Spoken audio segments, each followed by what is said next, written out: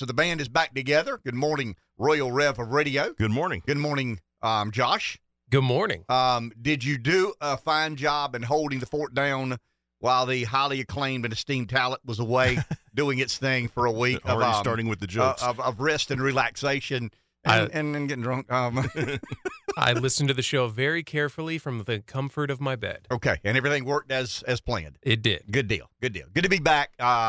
It is indeed the second half of the year. I was thinking about things that have changed since we've been gone, things that haven't changed. I think the Braves lost one game while we were away. Yeah. But I'm telling you, I got to give Rev credit because he and Cato, our old buddy Cato, they're bigger Braves fans than I am. I don't think they've been Braves fans longer than I have, but they're bigger Braves fans. Fair. I mean, the historical context of the Braves, I'm a native Southerner. So I remember, I don't remember when the Braves moved from Milwaukee to Atlanta, but I do remember as a kid going to Atlanta, Fulton County Stadium, as a kind of a vacation sort of thing. That was a big deal when my family loaded up in the Ford station wagon with the wood grain on the side. It was typical. What's the movie? Vacation. Yeah, Vacation. It would have been, like that. Jump seats in the back. Are we there yet? Packing a lunch. Classic. Gas 29 cents a gallon. My dad probably had $300 and thought we owned the world. Good luck with that now. $300, you fill your car up twice. It's just a different animal now. But I think I understand the historical nature of the Braves better than Reb. But he is a more intense fan today than I am. But since 1901, we're talking about climate change. We'll get to that in a second with keeping records. I think they began keeping records, and they kept some records before then. But in 1901 is when somebody got a pen and paper and said, I'm going to keep up with this stuff. This thing might go somewhere, this game of baseball. So since 1901, there's never been a team that has had a 200-game stretch like the Braves have had. They're 138-62, I think. That'd be right, 138-62. It is the best 200-game stretch in the history of MLB since 1901. Really? Yeah, that's pretty wild. That's pretty wild. They're playing 700 baseball I know. For 200 games.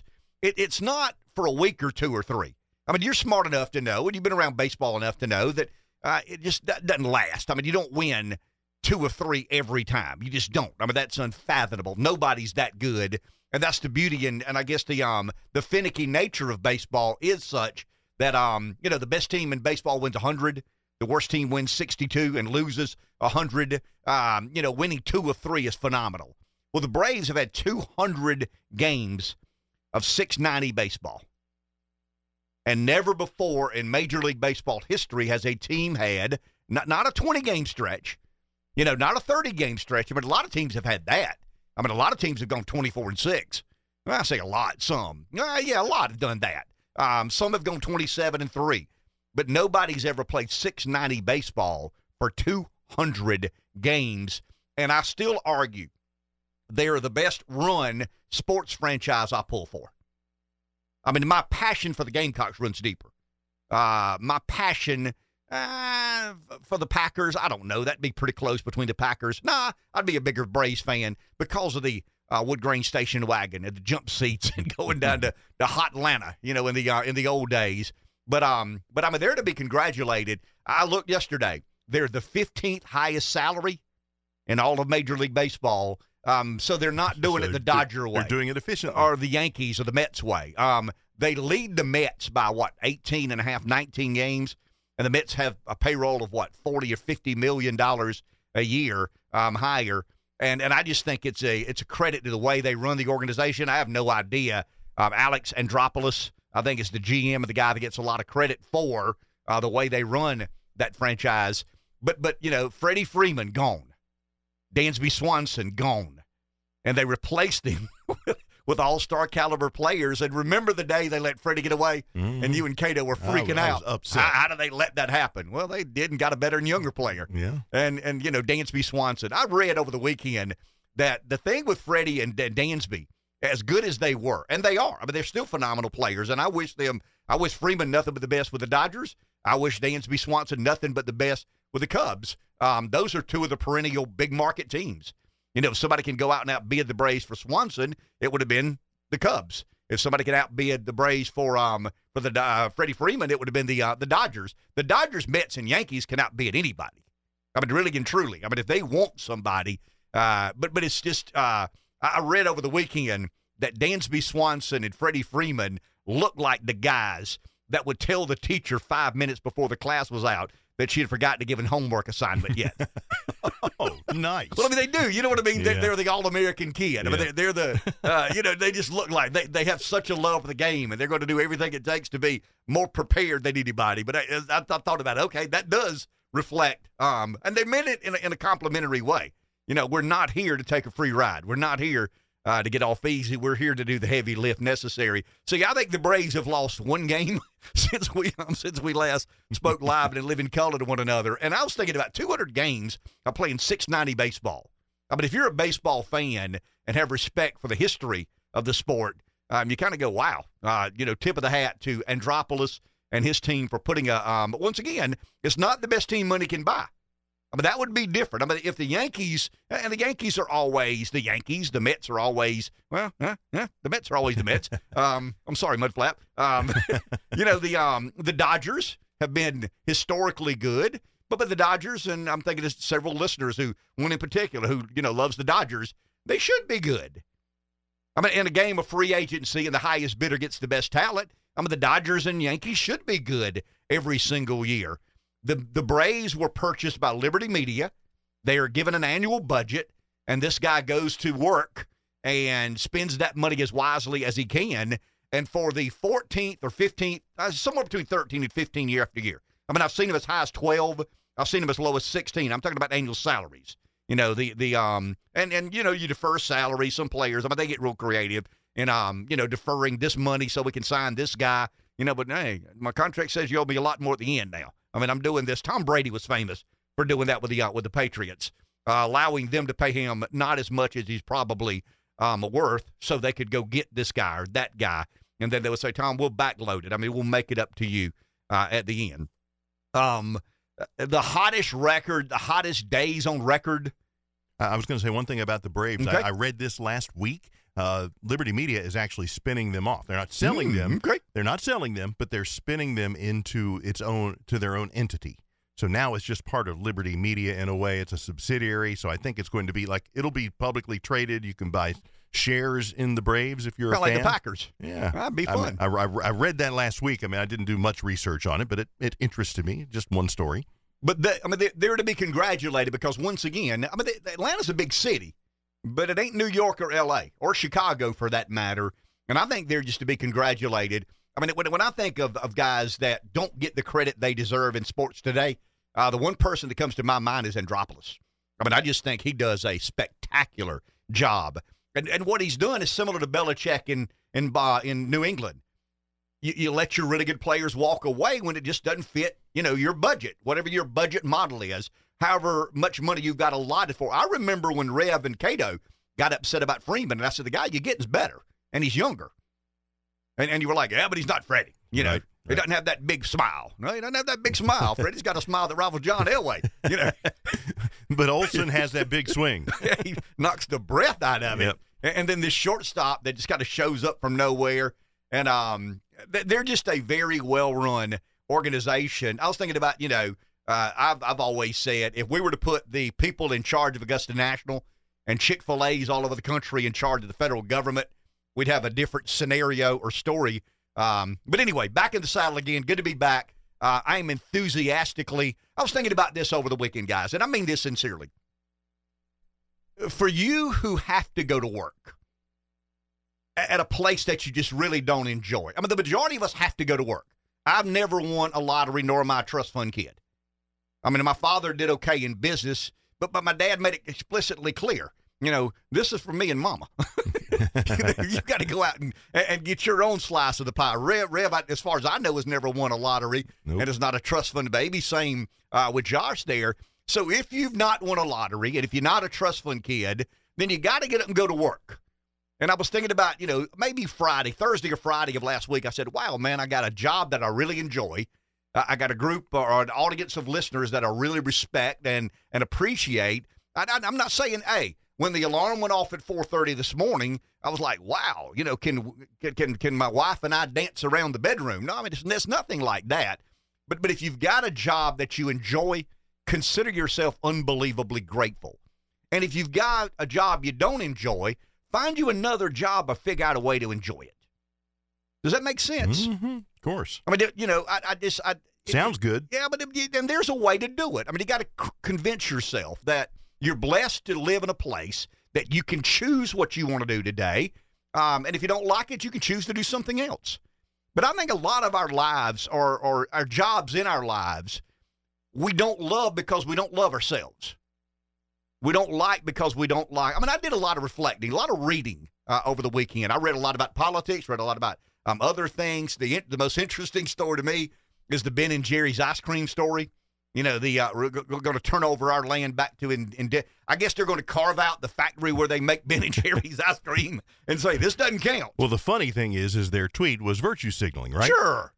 And then they got called on it. Yeah. Well, I mean, and that's what I want this second half of the year to be about. Is America ready to have a serious debate? I mean, we're going to be forced to at some point in time. I mean, I can assure you of this. Now, is it this election or is it another election? I don't know.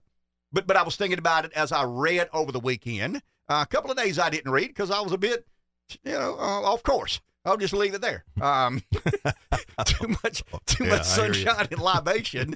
But at my age, 2 out of 9 isn't bad.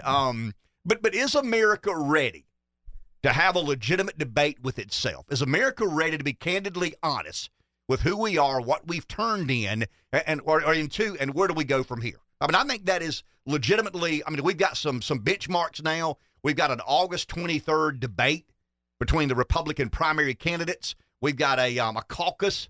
I think the Iowa RNC, the Iowa Republican Party, established Saturday, that January 15 is the day of the Iowa caucus. So that's the first day that voters will vote in support of this caucus. Not an election, different there. They will caucus instead of showing up at the polling stations. But we've got a couple of dates now. I mean, I told you, second half of the year is, in my opinion, a better half than the first half because second half includes college football, Thanksgiving, Christmas. But it's a couple of good. So we're in the second half of the year, and I want us to begin considering whether or not we are a nation willing to engage in a serious conversation about our future. And I think Biden-Trump, I mean, it looks to me like that's where we're ending up. Once again, I didn't devote but so much attention, but I read a lot about polling. I read some, I don't know, try to extrapolate some of what the polling suggested to me. To me, it's inevitable. Really? I mean, so that it's changed inevitable. because before right, the break, you were kind of thinking DeSantis would have his moment. He would rise to the occasion. I think DeSantis will have a moment. I mean, I think there will be a moment that DeSantis appears to be gaining. Overcome. I just don't see any way. I think there will be an heir to the Trump movement after Trump decides to hang it up. I mean, there will be an heir. And I've got a guy in mind. I mean, it's J.D. Vance. I've said it since the beginning. I mean, I think he's more relatable. And I think he's lived in Appalachia. He understands in the first person what the Trump movement reflects. But yeah, I mean, it looks to me like, I mean, it's something, if an indictment doesn't knock a guy off, of course. I mean, I don't know. Do you put him in prison? I mean, does he run in a? I don't know. I mean, they might, and that's why. And I do believe that DeSantis will have a moment when we kind of go, wow, okay, this is going to be closer than I ever imagined. But it looks to me like he's really struggling, and he's trying to do almost the impossible. He's trying to garner support of people who want Trump to be president and those who don't. I mean, how do you thread that needle? I mean, it's almost an impossible needle to be thread, and people are beginning to suspect that he's a little bit too close to the what I'll call the globalist, the Karl Rove. I mean, Trump in a speech over the week or last week says conservative Inc., globalism, interventionism, Paul Ryan, Karl Rove, China, Wall Street. I mean, that's you know what that is. That's dog whistle for he ain't one of us. And it looks to me like as much as voters were willing to give DeSantis a look-see. I mean, I don't think the Trump voter is opposed to DeSantis being a part of the political future of the Republican Party, just not now, just not right now. And that's kind of what we'll have to work through. So, yeah, but it looks to me like it's Biden, Trump again. I mean, that's almost an inevitable election. I mean, I think Robert Kennedy Jr. will be interesting on the other side. Cornel West is probably going to garner some support of the folks that just find Biden to be uninspiring. But yeah, July 10, as we begin the second half of the year, you've got, debates that will begin. I don't think the DNC is going to have any debates because they know Biden can't do much of a job at debating. But that's kind of sort of where it looks like we're heading. Trump versus Biden part 2. Is America willing to say that I don't like that guy, but he was a hell of a lot better at the job than this guy is? I mean, that's the debate that I think America is going to have at some point in time with itself. I mean, we can't look to Ukraine, Russia, China, anywhere. I mean, this is introspection 101. And it really has to boil down to people thinking, was my life better with that guy as and here's president? what people have to say. I mean, I can't say this for you. You've got to decide this on your own. I don't like Trump, but he was much better at the job than Biden. I mean, in essence, that's the debate. That's the crux of the debate. I didn't ask you to like Trump. I mean, I get it. You don't like Trump. A lot of us don't. That's the great misnomer in politics today. That they believe that 52% of Republican primary voters like Trump. I mean, that number's probably 33 or 4 or 5%. But there's 17 or 18% that don't care much for Trump, but they think he really was a good president and was,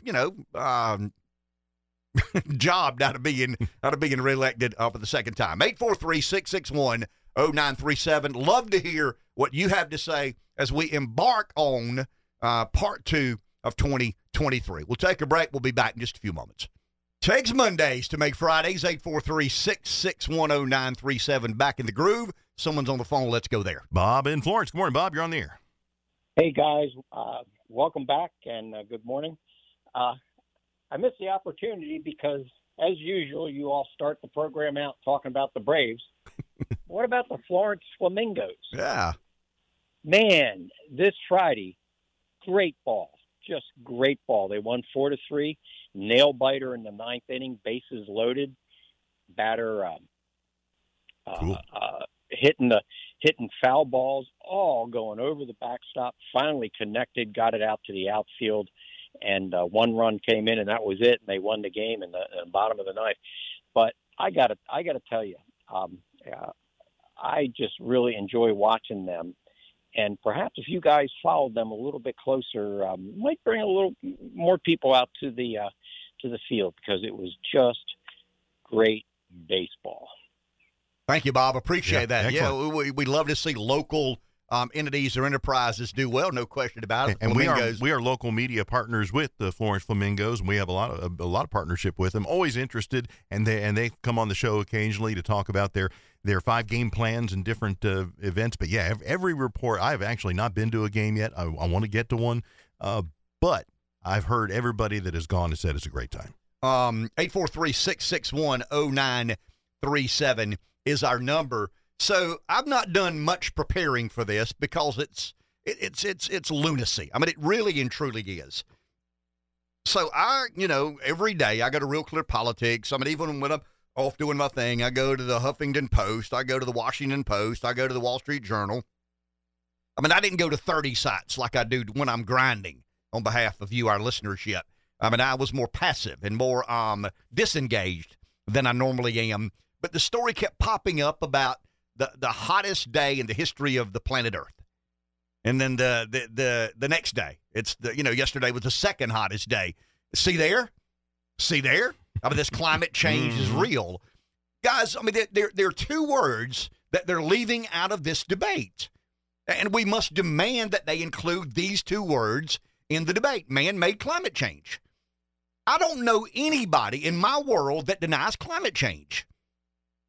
I mean, I've admitted, I think the oceans are rising.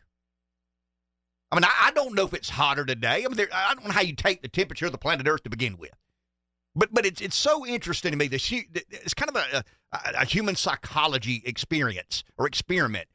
when someone says that this is the hottest day in the history of the planet Earth, how many people believe that? And how many people believe it because they're told that? I mean, and that goes back to these debates that we must have with ourselves and one another. The Earth is multiple billions of years old. I mean, I understand the new earther. I mean, there's some out there that believe, in a biblical sort of way. I don't think old Earth contradicts the Bible. I mean, that's just my personal opinion. I know there's some, strict traditionalists, I guess, who disagree with me, and I respect that. I certainly respect your right to believe that the Earth is 2,500 years old. I'm one that believes that the Bible does not contradict old Earth theory. So the Earth is, let's go with the old Earth theory. The Earth is multiple billions of years old. Carbon dating. I mean, I wonder, carbon dating is a little bit like the colorblind cheetah. You know, how do we know? I don't know. Somebody with a nice suit, a lot of education, said that's the case. You know, there's a certain percentage of cheetahs that are colorblind. Okay. The carbon dating says, you know, the Earth is multiple billions of years old. Okay. Cheers. If you say so. I mean, it's bizarre to me how, I don't want to say gullible and naive we are. I mean, we are unbelievably gullible and unbelievably naive. But somebody says, you know, the Earth is multiple billions of years old. And nobody says, how you know? we just say, okay, I mean, you're right. He's probably right. I mean, the Earth's probably multiple billions of years old. So the Earth, hypothetically, let's go along with this argument. So the Earth is multiple billions of years old. We've kept weather records for 100 years, maybe 125 years. I mean, at the beginning, it was very primitive, and the way we kept records. But now we're sophisticated. We're keeping records on what the planets. What was the temperature in New York? What was the temperature in Atlanta? What was the temperature in Texas? How about London? How about Paris? How about Kiev? It's hot in Kiev right now. But you see where I'm headed. And we've convinced a certain percentage of Americans that we know what the temperature of the planet Earth is from one day to the next. We've got this aggregate that we use. 62.7, I think, was what the record was, Reb. Now I heard another report, 57.9. But just the insanity of that. But nobody is denying climate change. I mean, you've got to be a moron to deny the climate is not changing. Are the oceans rising? I think they are. Why? Because I've gone to the beach all my life. And I remember when the water stopped here, and it never got that high in Garden City. It never got that high in Surfside. That's a you don't listen to me as an expert. But I've been going to the beach. I'm nearly 60. I've been going to the beach nearly all my life. And I remember, as the water didn't get this high this often. So I do believe that there are cyclical aspects about the climate. But we've got a group of professional liars. And here's the danger in this. The professional liars aren't the danger. It's the complacency of folks who should know better and should be more accountable to truth and reality. But I read an article about Ford, and I think we may have touched on this last week. But Ford Motor Company is going to lay off about 1,000 employees and contract workers in North America because of the cost associated with this transition of electric vehicles that is really predicated upon a belief that, man-made climate change. Once again, they leave man-made out of the argument. It's not man-made climate change. Climate change is real. No, but of course it's real. Man-made climate change. I mean, that's the conversation and the legitimate debate that needs to be had. Is the industrialization of the world leading to an increase in the Earth's temperature to a place where I read yesterday, I think CNBC or MSNBC had a story about this, that the South could be uninhabitable by 2070. So if you're down south, I mean, if you're living in New Jersey, this may be good news for us who kind of want our coast back.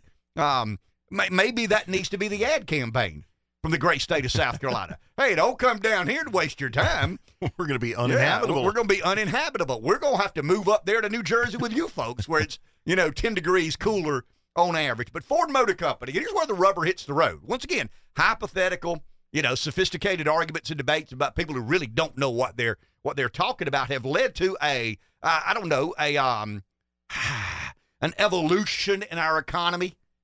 You know, we've historically depended on fossil fuels to power our economy. We're told now that fossil fuels are a major contributor to the climate change, the man-made climate change. Many of you don't remember this, but back in April, the White House unveiled probably the strictest ever emission standards, including some of the former CAFE standards that have ever been considered. It was done in an executive fashion through the EPA. Congress does not have to vote on this. There's not an appropriation part of this, so the EPA is well within its right to do what it did. But in April, the White House unveiled what is unquestionably the strictest ever emission standards.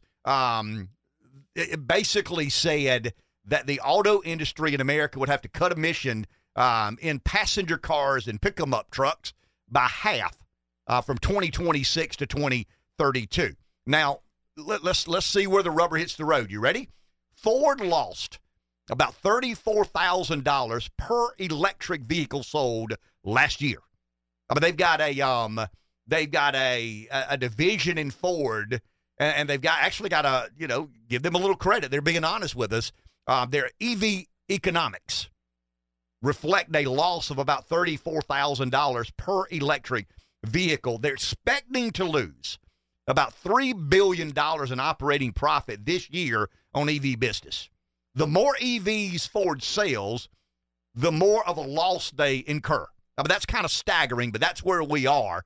And they're saying that the reason, they're being subsidized in some way, shape, or form, the remarketing of tax credits. Remember, we've touched on the profit center for Tesla has historically been, Tesla's turning the corner a little bit. They're not profitable just selling vehicles anymore, but they're not losing as much money as Ford, GM, or some of the other legacy manufacturers.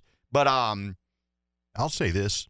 Driving in Florida over the last few days before I came back, and on the way down, I saw more Teslas than I've ever seen. In Florida? In Florida. Well, that stands to reason. It's a little more affluent than some of the other states, and I don't know if it's greener or not. And I'm not arguing whether or not we should build electric cars. I think that's not the debate I'm interested in having. But we're making unrealistic requests, the private sector. And the private sector is adhering to some of the government edict and orders, and 1,000 people are going to lose their job. And they're not losing their job because they're not making good cars and trucks. They're not losing their job because they're late to work and showing up drunk. They're not losing their job because some labor union dispute. They're losing their job because the federal government is forcing the auto industry in America to transition from fossil fuel-powered cars to electric vehicles. And the more Ford sells, the more money they lose. And in anticipation of losing $3 billion in operating profit this year on just their EV business, that they're probably going to lay off another 2,000 workers or so. So you're selling more cars. It's a little bit like, it's an odd reality of a balance sheet of an auto manufacturer. How's your EV business? We sold more this month than we ever have. Good. No, that's bad. Why is it bad? Because we lost more money than we've ever lost in a month in our company's history, and we're going to have to lay off another 1,000 employees that are planning in Jackson, Mississippi, Jackson, Michigan, or Dearborn, Michigan, or some of the other legacy plants in the Midwest, where we're struggling enough now to manufacture. Manufacturing is our kind of our blind spot, our weak link in our economic chain, and we're going to make it even more complicated. For Ford to be profitable, GM to be profitable, Toyota to be profitable. Now, Toyota's the outlier. And I know what you're thinking. Why are we talking about EVs? But because over the weekend, the media narrative, the liberal media narrative that have already endorsed this non-debate on climate change has said that, the earth is as hot as it's ever been. And political leadership has said to auto manufacturers, a lot of this because of you. And these damn internal combustion engines you're building. And these F-150s and half-ton Chevrolet pickups and GM products and Toyota. Toyota basically said, thank you, but no thank you. I get it. That there will be a day that the EV becomes comparable to the expense associated with an internal combustion engine. But these are realities. When somebody on CNN says it's the hottest day in the history of the world, I mean, imagine that. As my mom famously said, how do you fix your mouth to say with a certain degree of surety, this is the hottest day the world has ever known? I mean, that's what they're saying. Once again, old earthers believe, and some, I mean, this is not, I don't think it is. I mean, Josh, you're nodding your head. You don't think it's contradictory to, you don't think the old world theory or old earth theory is contradictory to a biblical worldview? I do do think not. they're compatible? Yeah. Yeah, I don't think they have to be mutually exclusive of one another. I mean, I respect those who don't buy that, and I certainly respect that. You're entitled to believe that. I personally believe in the Bible, Old and New Testament. I also believe the earth is multiple billions of years old. We've kept records for a little better than 100 years, and we're as sure as we're sitting behind this microphone that these are the hottest 2 days this planet has ever known. And 50% of America say, yep, CNN said it. MSNBC said it. I am so motivated, and in my little way, to force this nation to have a debate about issues and become somewhat informed on some of these issues that historically we've just not shown very much interest in or toward. 843-661-0937 is our number. We'll be back in just a few moments.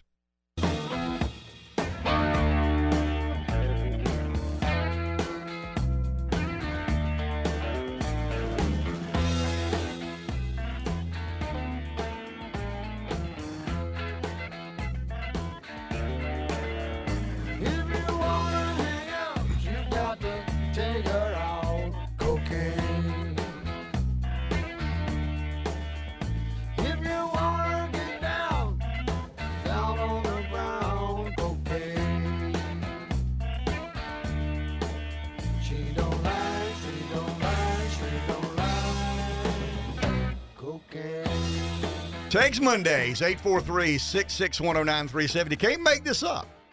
I mean, you really and truly can. Whose cocaine is that, Rev? Is that yours? No, not mine. Ain't mine. Where'd you find it? I didn't find it. I mean, I don't know. Who's What cocaine? I mean, is it live PD? Is it cops? No, this is the White House, and nobody knows.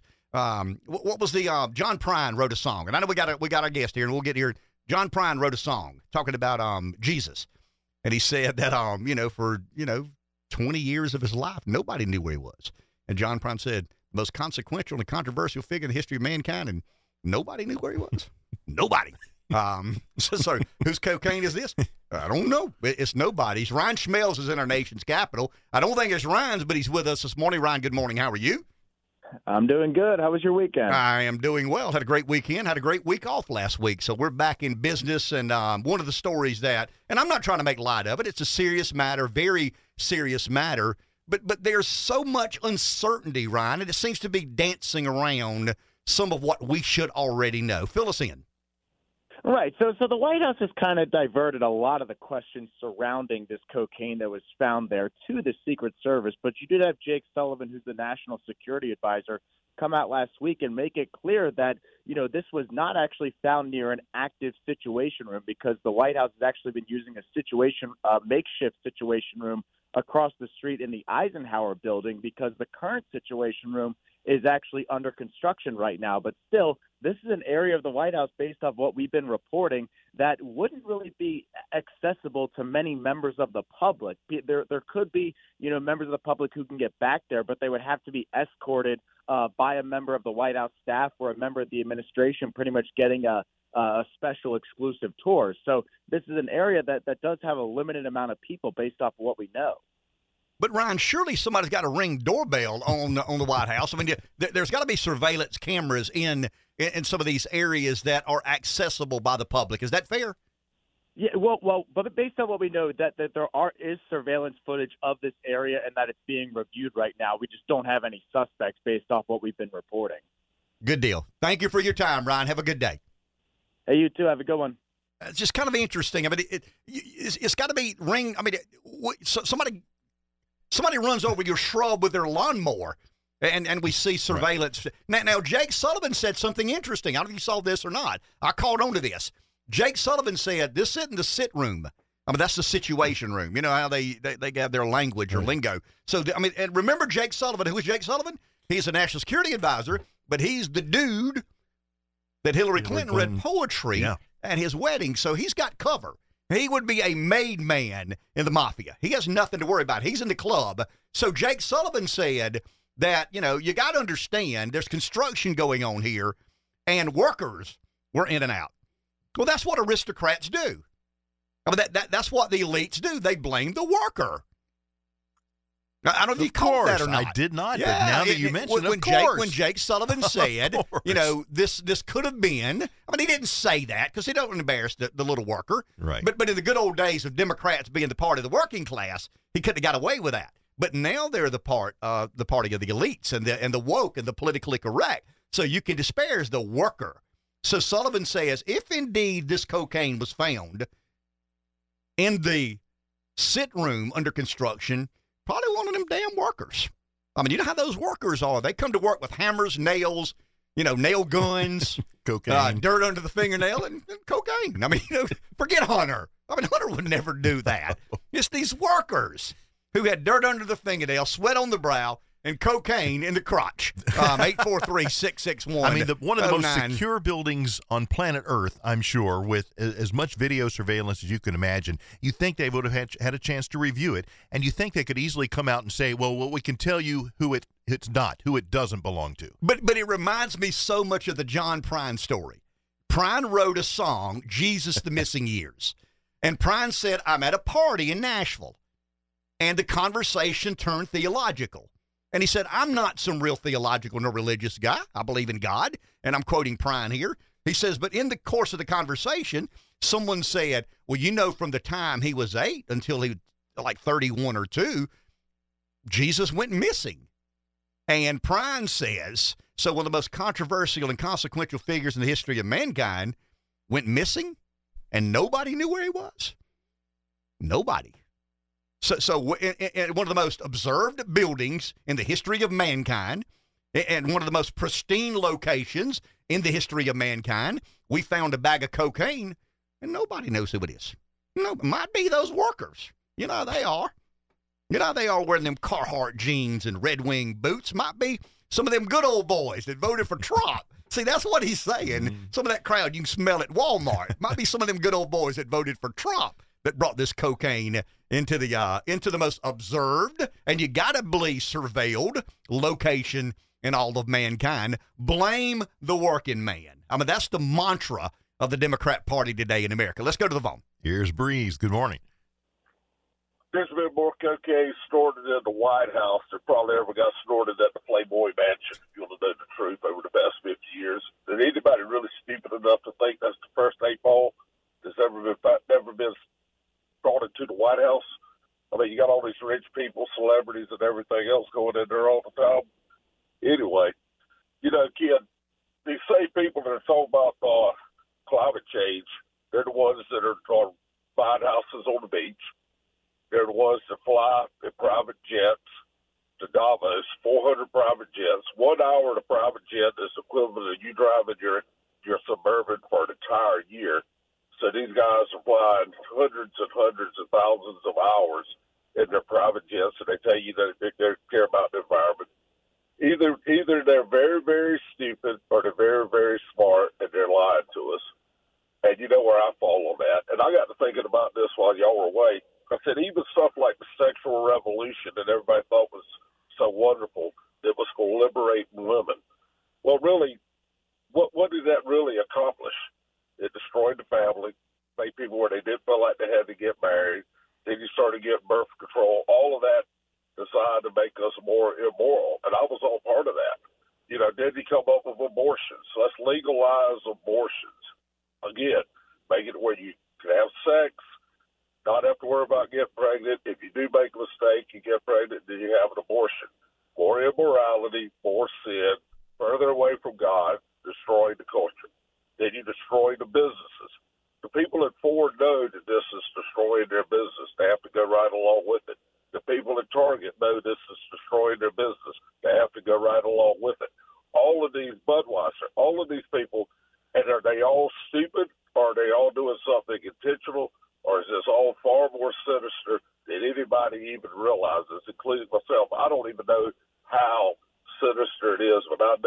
a dark, dark evil. Thank you, Breeze. Appreciate that. Okay, let's stay there for a second. I mean, that to me, that's where we're headed.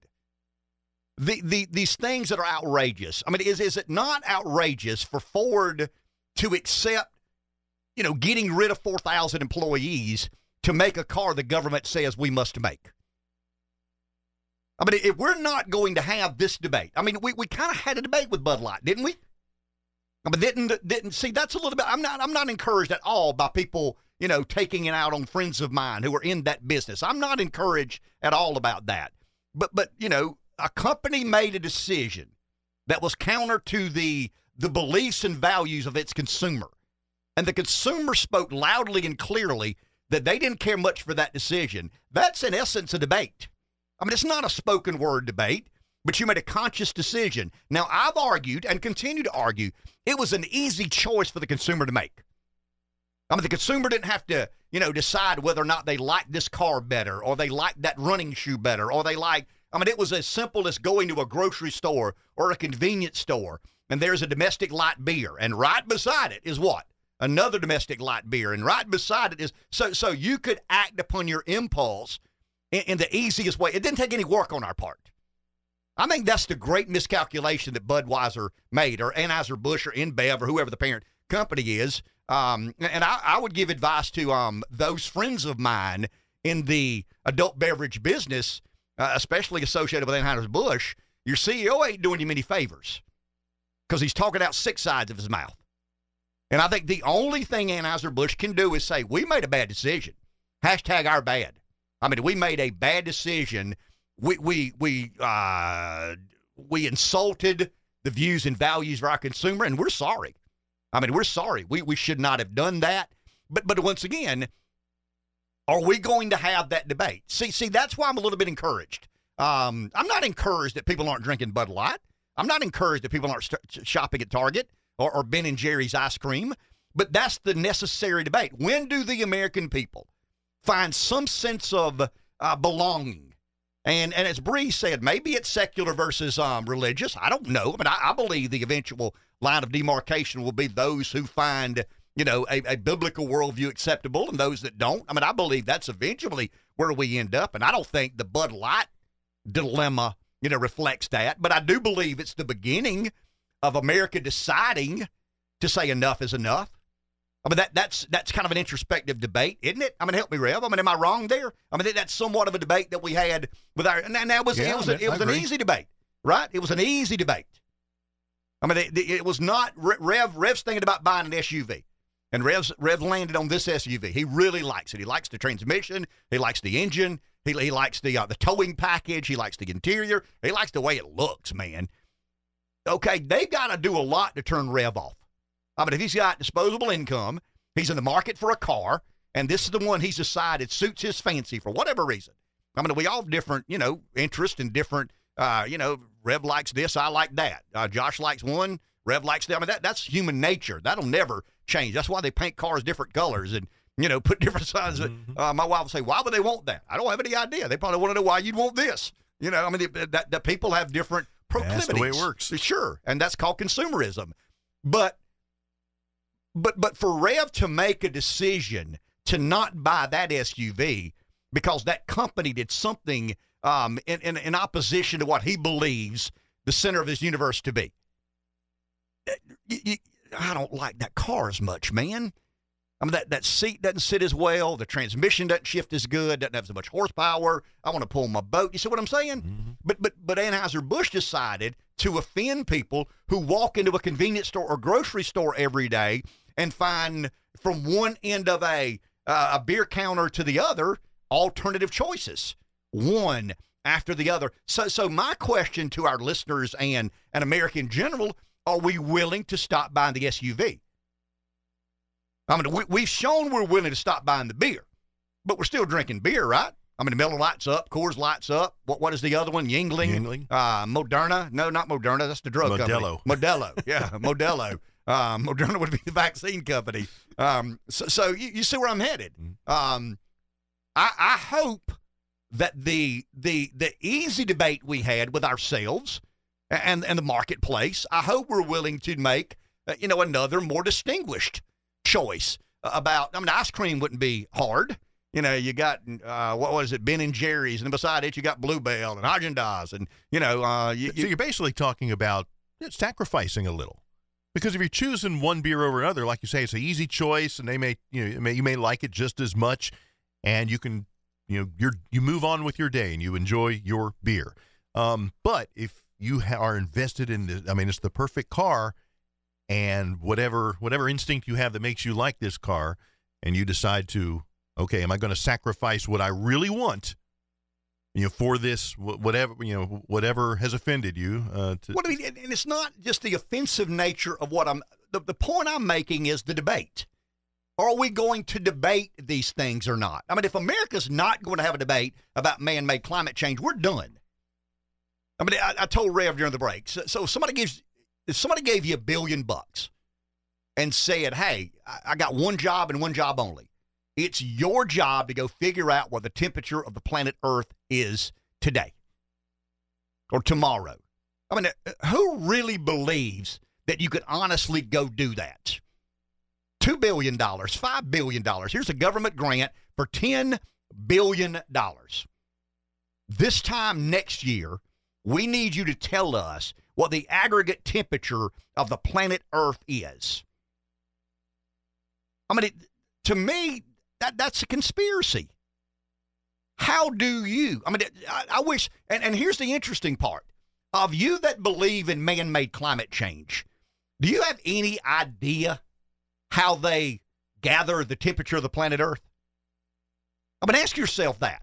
I mean, juxtapose that question with what I've asked. And I think the fundamental to climate change, and the reason we're talking about climate change is we were told over the weekend the 2 hottest days ever recorded in human history.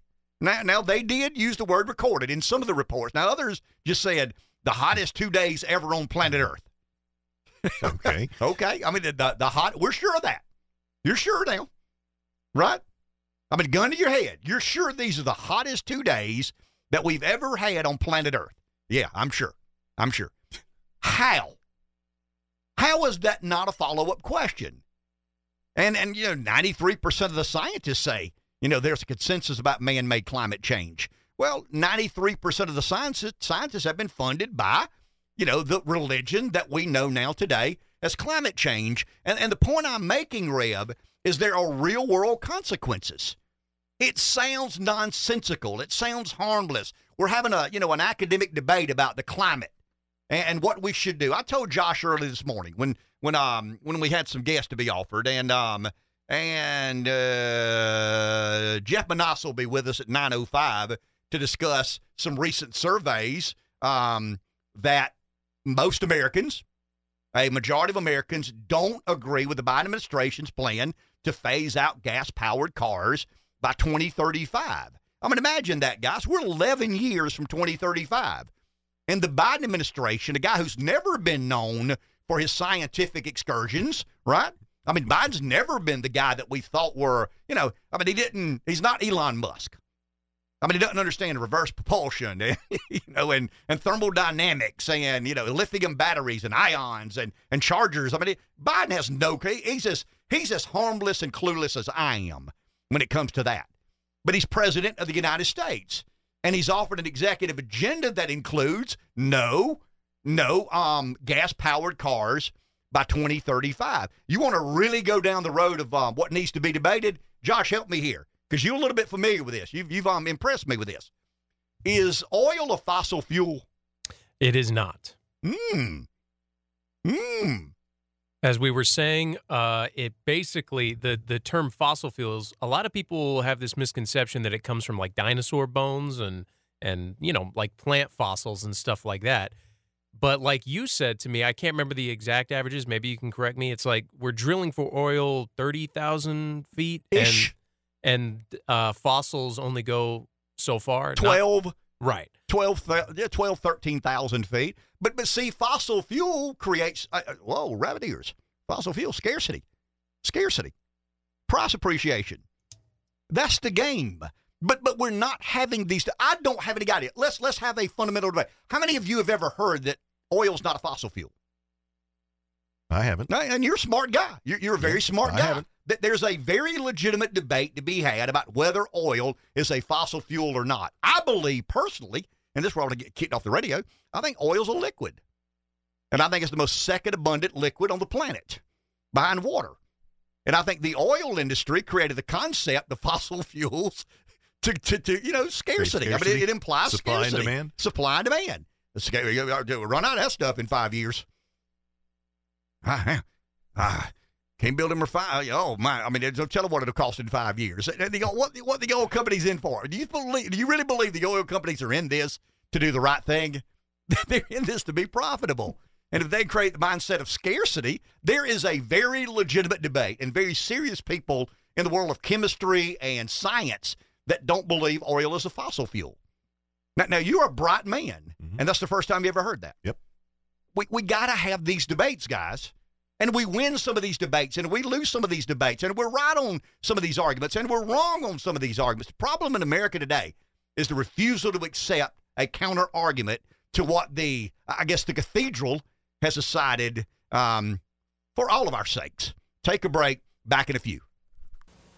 That petroleum wasn't what we thought it was, that it wasn't a fossil fuel, that it didn't come from fossil animal. Yeah. Is it just a mineral? Is it a mineral like any other mineral?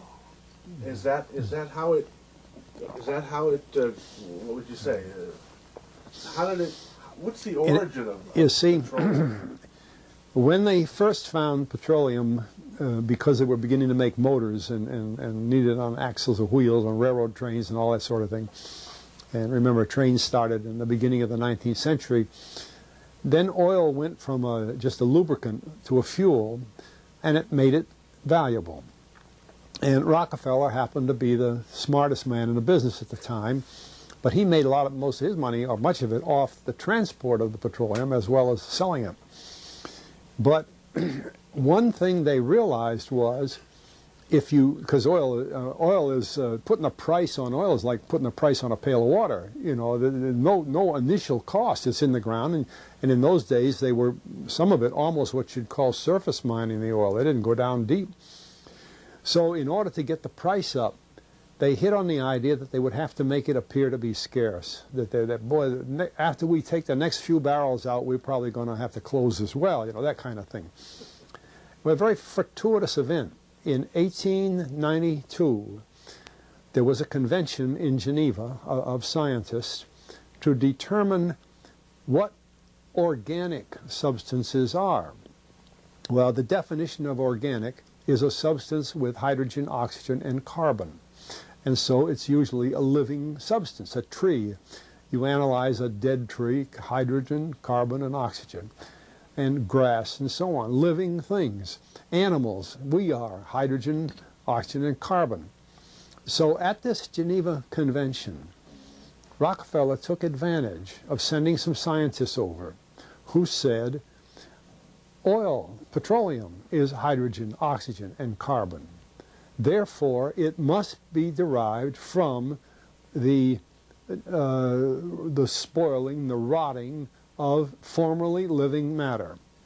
And playing the game properly, when this scientific convention was over, they defined oil as the residue from formerly living matter. Well, that makes it a fossil fuel. I don't know why they decided to use the word fossil, but it says formerly living matter, it's fossil. Well, of course, today, and another thing we should know is that there has never been a fossil, a real fossil, found below 16,000 feet. And you can't argue at 16,000 as a level line because someplace the ground sinks and so on, but 16 is what the scientists say, 16,000. We mine oil, or we drill for oil, at 30,000, 33,000, 28,000 every day of the week. So right there, we rule it out that it isn't fossil fuel. It's called fossil fuel for the minds of the public to feel that it is an asset that is running out, being depleted. We talk about depletion allowance, which is a lot of, and actually, if you know the world's oil supply, you know that it is not going to run out for an awfully long time. It is the second most prevalent liquid on Earth. And we haven't begun to dig. Well, with all that background, you see, the people in charge of the petroleum business, for perfectly reasonable business things, like any other man in a business, wants to keep his price as high as he can get away with. And the way to do is just say, well, there's no more. The last barrel is going to cost $1,000, and then it's all done. And they preach that stuff. What bothers me is that in geology books, it's in there. The geologists say it's a fossil fuel.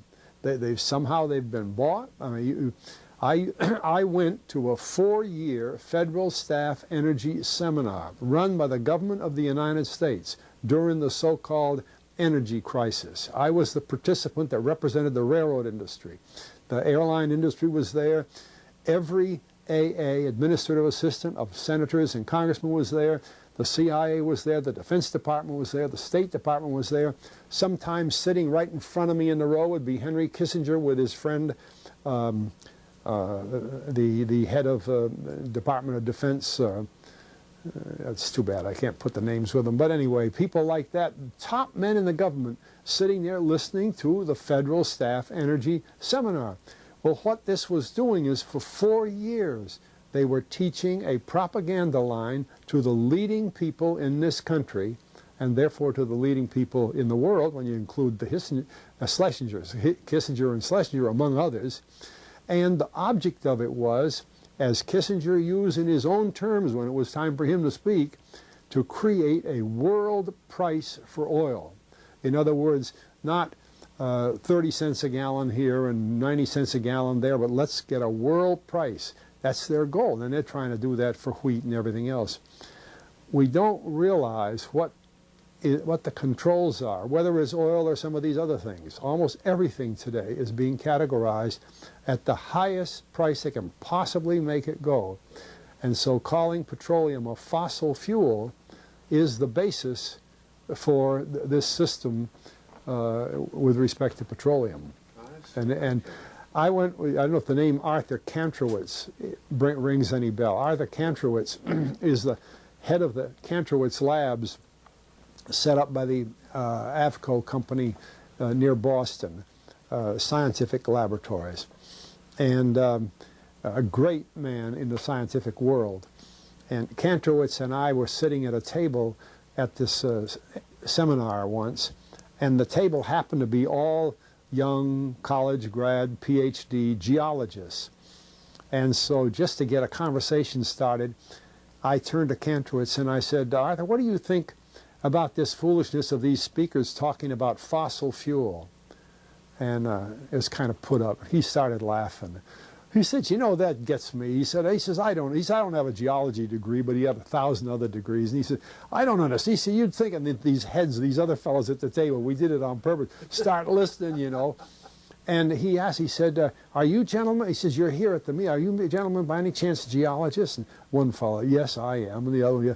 He said, well, why don't you tell me? He said, why is oil? You know, and he went on like that. We brought the house down because nobody could argue with Kantrowitz. He like Einstein. People aren't going to.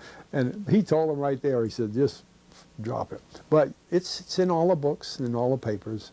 But it started from that strange meeting in 1892, a scientific convention. I have a big, thick scientific encyclopedia put out by the Die Van Oosteren Company that's about 15 years old now, but it has the whole story of the conference. It doesn't have the Rockefeller part, but it has the whole story of how they straightened out organic chemicals and how it was all figured, and they've got petroleum right in there. Amazing. Amazing. I mean, does that guy sound unreasonable? Does he sound like a nut? Does he sound like a goofball? I mean, you know, he's just, I doubt he lives in a big house in a long driveway because he didn't toe the company line. He didn't give the company narrative. I think it's so interesting that he basically says, I don't blame Rockefeller. I mean, I understand exactly. I mean, he did exactly what he should do, increase the price of his product. I mean, he's in the marketplace. And once again, why have so few people ever heard that there's a legitimate debate to be had about whether we're running out of oil or not? I mean, peak oil. How many times have we heard this? The scarcity of oil. The extraction of oil and, you know, the dangers within. I mean, he's arguing it's not even a fossil fuel. And he's not, I mean, that's not an extreme opinion. There's a very legitimate debate to be had about whether or not oil's a fossil fuel. But you're not allowed to say that. Rockefeller was a really, really bright businessman, unbelievably successful in that world. But Rockefeller believed, or if you believe this guy, and his name is Fletcher Prouty, I mean, if you believe what he's arguing is Rockefeller did exactly what you would expect Rockefeller to do. I mean, they were having basically a seminar in Geneva with a bunch of scientists and, chemists and whatnot. And Rockefeller bought them off. I mean, he basically said, we need this to be categorized as a fossil fuel because we can create the mindset of scarcity. That mindset of scarcity brings price appreciation, and we can charge whatever we choose to charge. I mean, if we're so depleted of oil and we're in threat of running out of oil, then how can Saudi Arabia turn the spigots back on when they choose to? I mean, you talk about supply and demand. We talk about the margin of how much oil the world burns and how much oil the world produces. Well, Saudi Arabia can address that today if they choose to. I mean, they can open the floodgates, so to speak, and out of that comes another 1 million barrels a day or 2 million, whatever they need. I'm going to manipulate the price. But we've been convinced that it's a very scarce product. It's in short supply, high demand, therefore $100 a barrel, $80 a barrel, $75. I don't know what a barrel of oil should cost. I don't have any idea what a barrel of oil should cost. But I do think we should distinguish whether or not it's fossil fuel. I mean, isn't that fair? I mean, we're talking about, or at least have the debate, right? Sure. I mean, let's have the debate. Why is this guy not allowed to be mainstream? Well, you know the answer to that. I mean, the guy's got a narrative that's counter to people getting wealthy.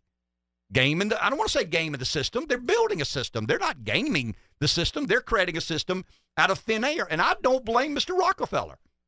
I mean, if I ran Standard Oil, you know what I would have done? I would have infiltrated that Geneva Convention just like he did. And I would have paid whatever it took to convince those people to be on my team and categorizing or labeling oil as a fossil fuel. But if someone throws out the notion today that oil is not a fossil fuel, you're marginalized, you're disparaged, you're not allowed to participate in a genuine debate. I'll just ask you again, did that guy sound reasonable? Did to me. I mean, did he sound informed? Sure did. Unbelievably informed. I'll ask you this. How many people have you ever heard defend oil as a fossil fuel as eloquently as he said it's not? They're not made to. I mean, they're not forced to. And these are the debates. And that's what I really want us to focus on. I mean, the debate, we've had one debate in America recently that I can think of, and that's Bud Light. But that was an easy debate. I mean, that was an easy debate for us to have in our own consciousness and our own volition. I mean, we decided, and I'm not talking about me personally because I've not.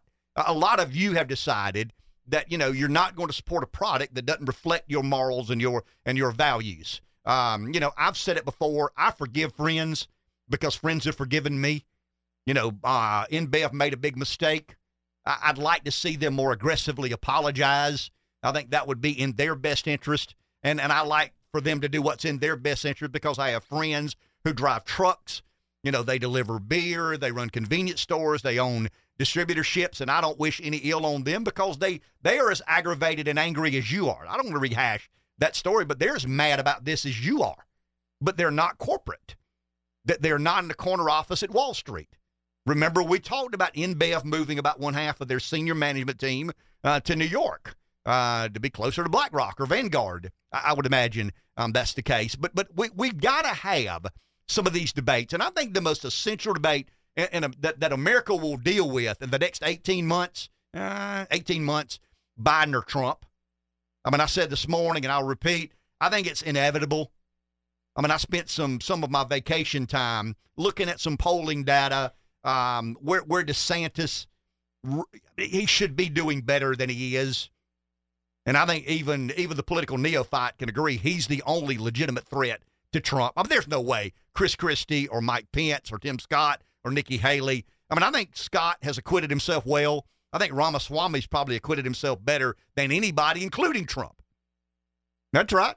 I think Ramaswamy, I mean, we talked about the Atlanta Braves. Agree. The Atlanta Braves have had the best 200-game run in the history of baseball.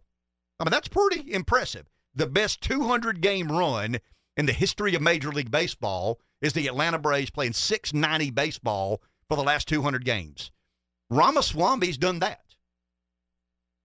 I mean, he really and truly has. He spoke very passionately, very, very aggressively, very informatively. I mean, I think people listen to him and say, hey, guy's done some research. I mean, he knows. I mean, he's a great, I mean, I say he's a great orator. He's a good speaker. I mean, he's matter of fact. He's blunt. He's very passionate. He's informed. He's intelligent. I mean, he's got a lot of things going for him. So I think Ramaswamy has overperformed everybody, including Trump's at 52, if you believe the polls. It's kind of interesting. The Trump voter doesn't believe the poll until it has Trump at 52. I don't know how many Trump voters are. Don't trust them damn polls. Those polls will lie to you. Trust that one. Hey, Trump's at 52. It's over. You know, why not be on Team Trump? I mean, this thing's over. You don't trust the poll. I do that one. I mean, that's the different poll. That's a fair poll. That's not the anti-Trump poll. But it seems to me that we're heading off into a place where we're going to get a rematch. And if America chooses a demented, I mean, I understand not liking Trump. I accept that. I mean, I understand the personality. The only intrigue with DeSantis was Trump minus the drama, correct? I mean, I think that's what, I mean, if he could have sold himself as that, we've got a competitive primary. But for whatever reason, he's not been able to sell himself as Trump without the drama. Because it's obvious to me that the Republican primary voter are locked in, laser focused on this America First anti-establishment agenda. Take a break. Back in a few moments. 843-661-0937. Good to be back. And I mean that sincerely. I mean, as much as I enjoy the time off, I know that work is a part of our existence and an important part of our existence, other than a couple of minutes, other than from 4:30 till about 4:33 this morning. I've had a good positive attitude about being gainfully employed. Really? And what was going through your mind at that time? Just, it's been a long time. I mean, it's been a long time. And I still woke up early. I just went back to sleep. I'd stir around and move around and make my wife mad, and then I'd kind of do my thing. But I mean, I still, what is it, the biological clock? Here we go. I mean, when you get so accustomed to waking up at a certain time of the morning, it's hard to just throw that in the trash for a week and say, hey, body, stop doing what you've done all these years and start doing something else. But there's something about, I mean, it's hot. I mean, it was hot. Maybe it was the hottest 2 days in the history of mankind, in the history of the world, not just mankind, really? The history of the entire civilization. Somebody's on the phone. Let's go there. Jay and Nichols. Good morning, Jay. Hey, good morning, guys. I hope you had a nice vacation. Thank you, sir. We did. Hey, you're talking about oil, and I got a few little facts. Do you know where the first oil well was ever drilled for? Pennsylvania? Yeah, a little town called Titusville. It's about 40 miles south of Erie.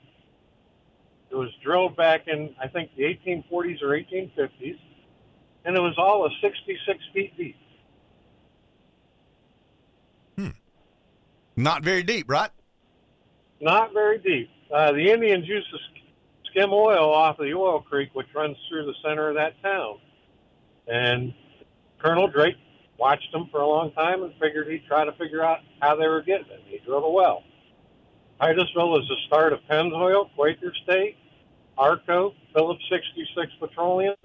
There's so many millionaires in that town, you can't walk and not see one. Good deal.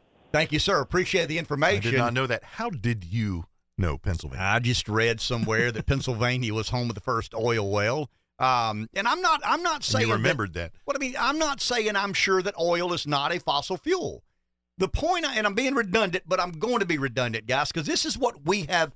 I mean, this is on us, right? I've got friends in my life that disagree with me politically, and we choose to not antagonize one another.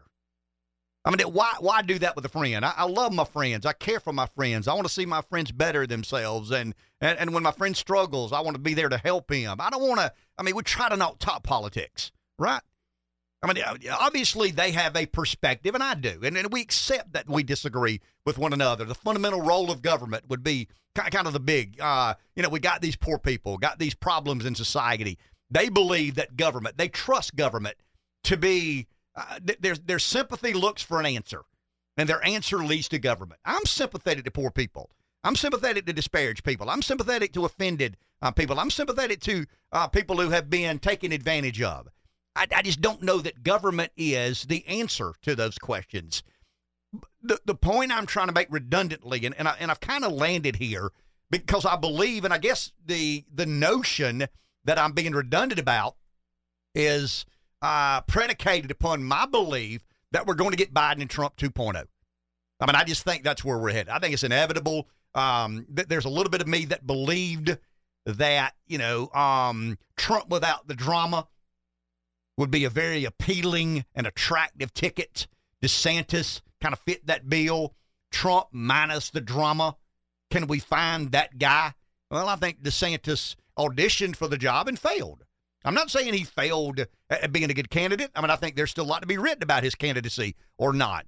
But I think Trump without the drama. Name someone not named DeSantis that fits that bill. Because I wrote, and this is very intentional. I mean, Trump knows what he's doing on the hustings. You can say he's, not reverent enough, not respectful enough, not presidential enough. I'll agree with you on a lot of those fronts.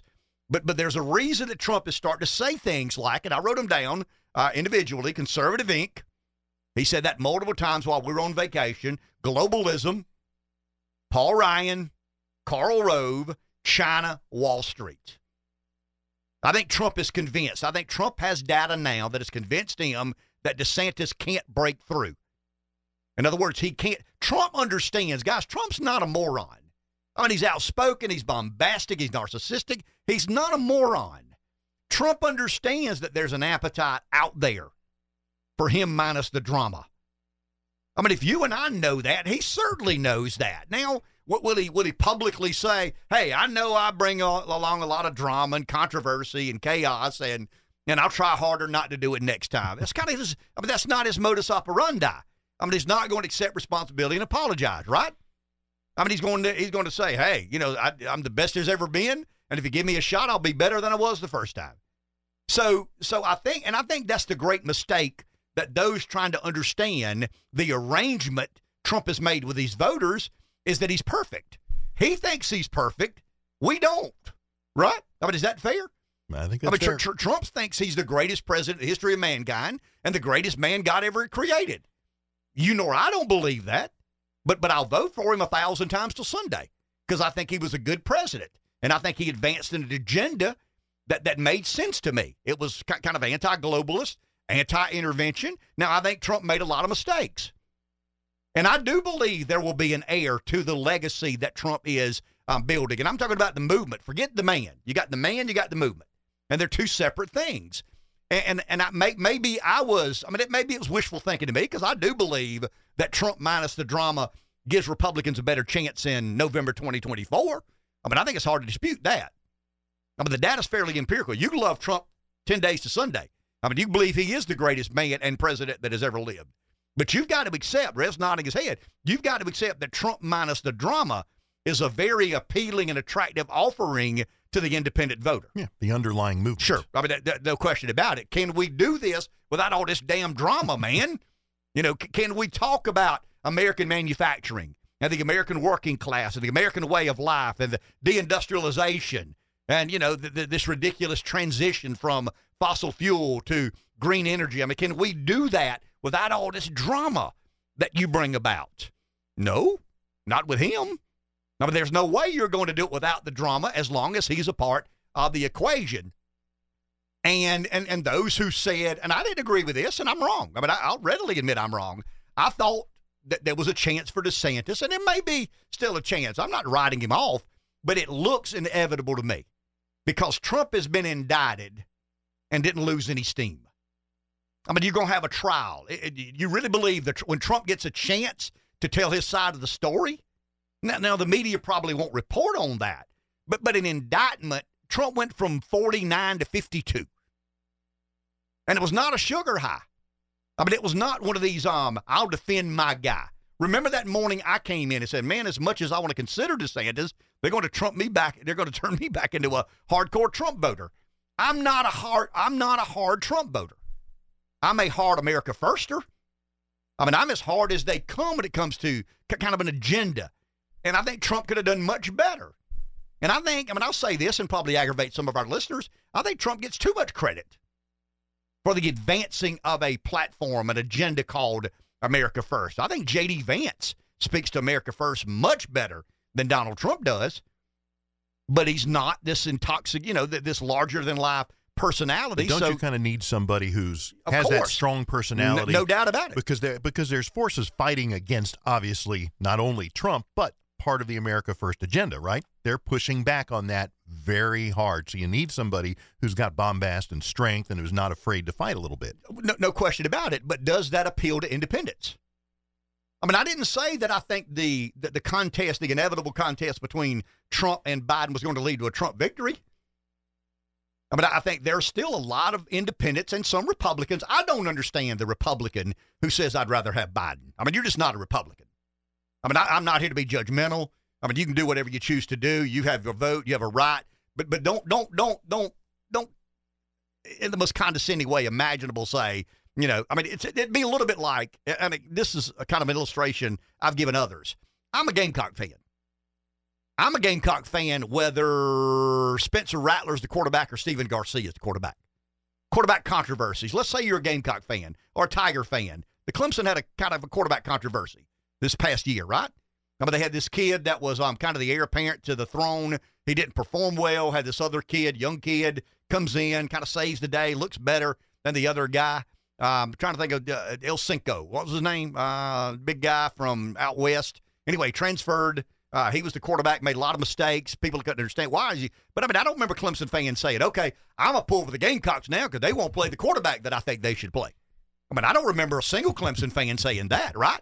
I mean, if you're a Republican and you believe in, kind of the Republican orthodoxies, if Trump represents 10% of those, it's more than Biden does.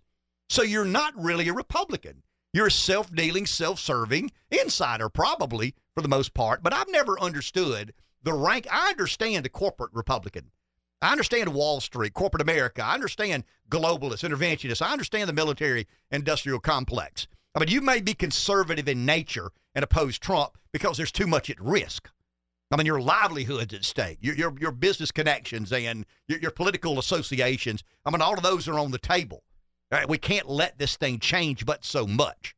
I mean, I may not make $1 million next year lobbying for Conoco or, Ford or whomever, the electric vehicle industry, whomever you're lobbying for. So you're not there because you believe in something. You're there to be paid a lot of money to do a job. I get that. I mean, it's a little bit like, would you not expect, who are we talking about here? Standard Oil, Rockefeller. Would you not expect John Rockefeller? I mean, if Rockefeller knows that people are going to gather in Geneva and decide something about the fate and future of the product that he's in the business of, I mean, do you not expect somebody like Rockefeller to try to manipulate or distort what reality? Of course you would expect that to happen. So if you're a conservative-leaning Republican, but you make a big living in the world of politics, I understand the opposition to Trump. It's real easy for me to understand. But if you're a rank-and-file Republican and you kind of believe in a woman's a woman, a man's a man, let's do what we can to get the train back on the track and allowing parents to be empowered in public education. And I'm talking to, not just rank and file Republican, the independents. I mean, at least they don't say they're one or the other. I would argue that independence, it gives you a sense of independence to say I'm an independent. I mean, the old days, it was 40-40-20. 40 were Republicans, 40% were Democrats, 20% were in the middle. Now that number's kind of 30-30 and 40.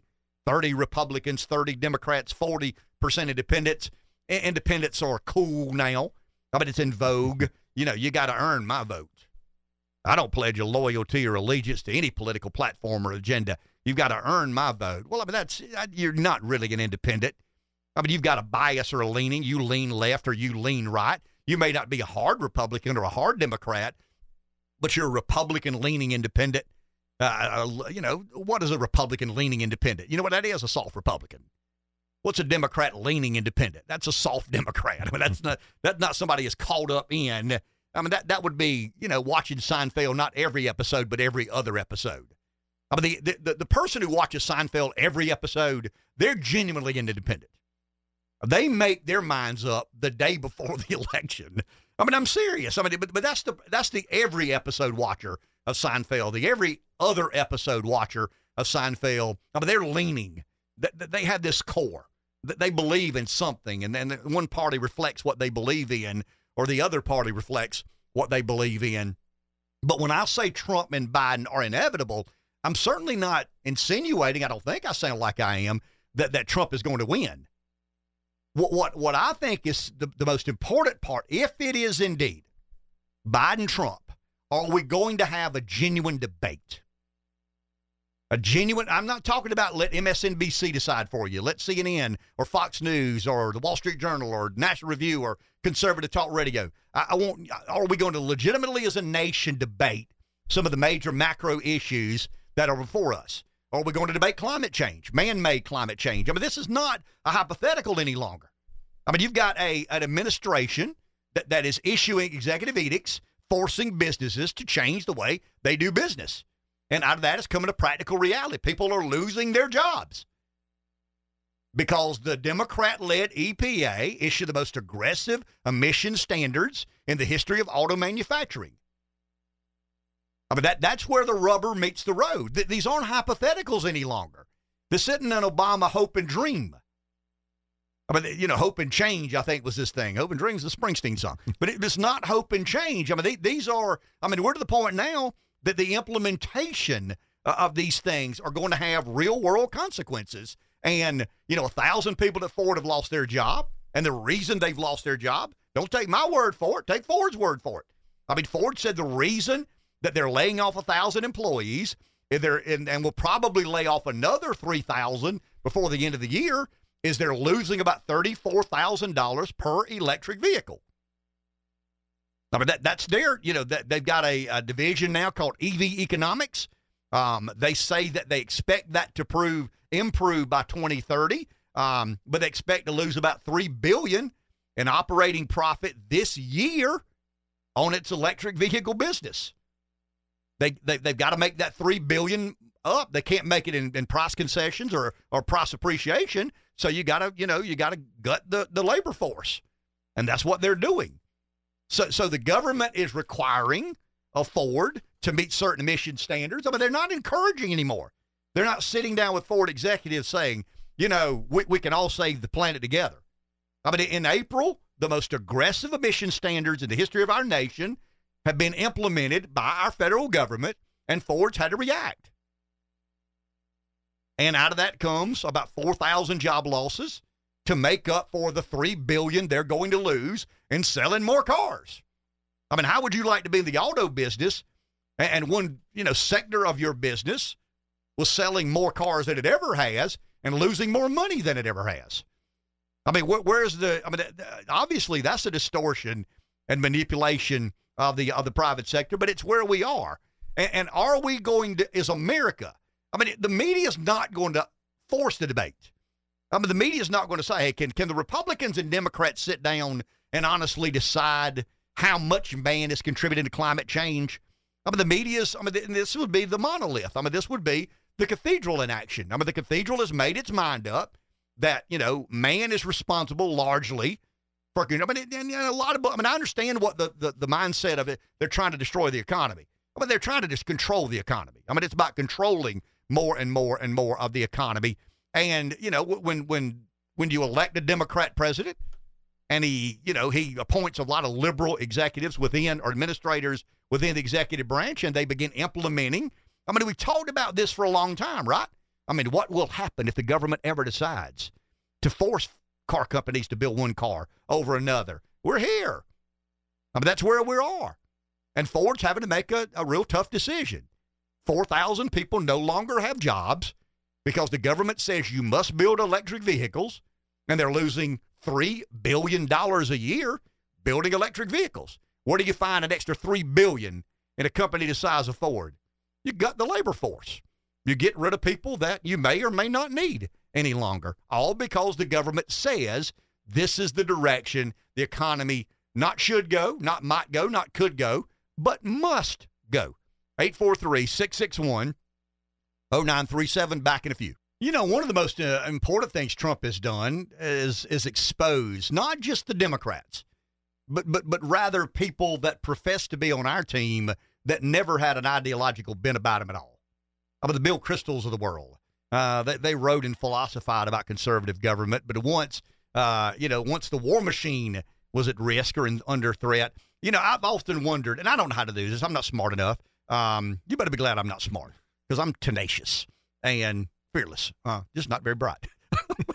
If I were smart, I probably wouldn't be as fearless as tenacious as I am. But I'll tell you, I'm stuck with fearless and tenacious because I'm not very smart. But if I were a bright man, I would try to clearly understand what conservative ink is. And I mean that. I mean, it's obvious to me yesterday on the morning shows.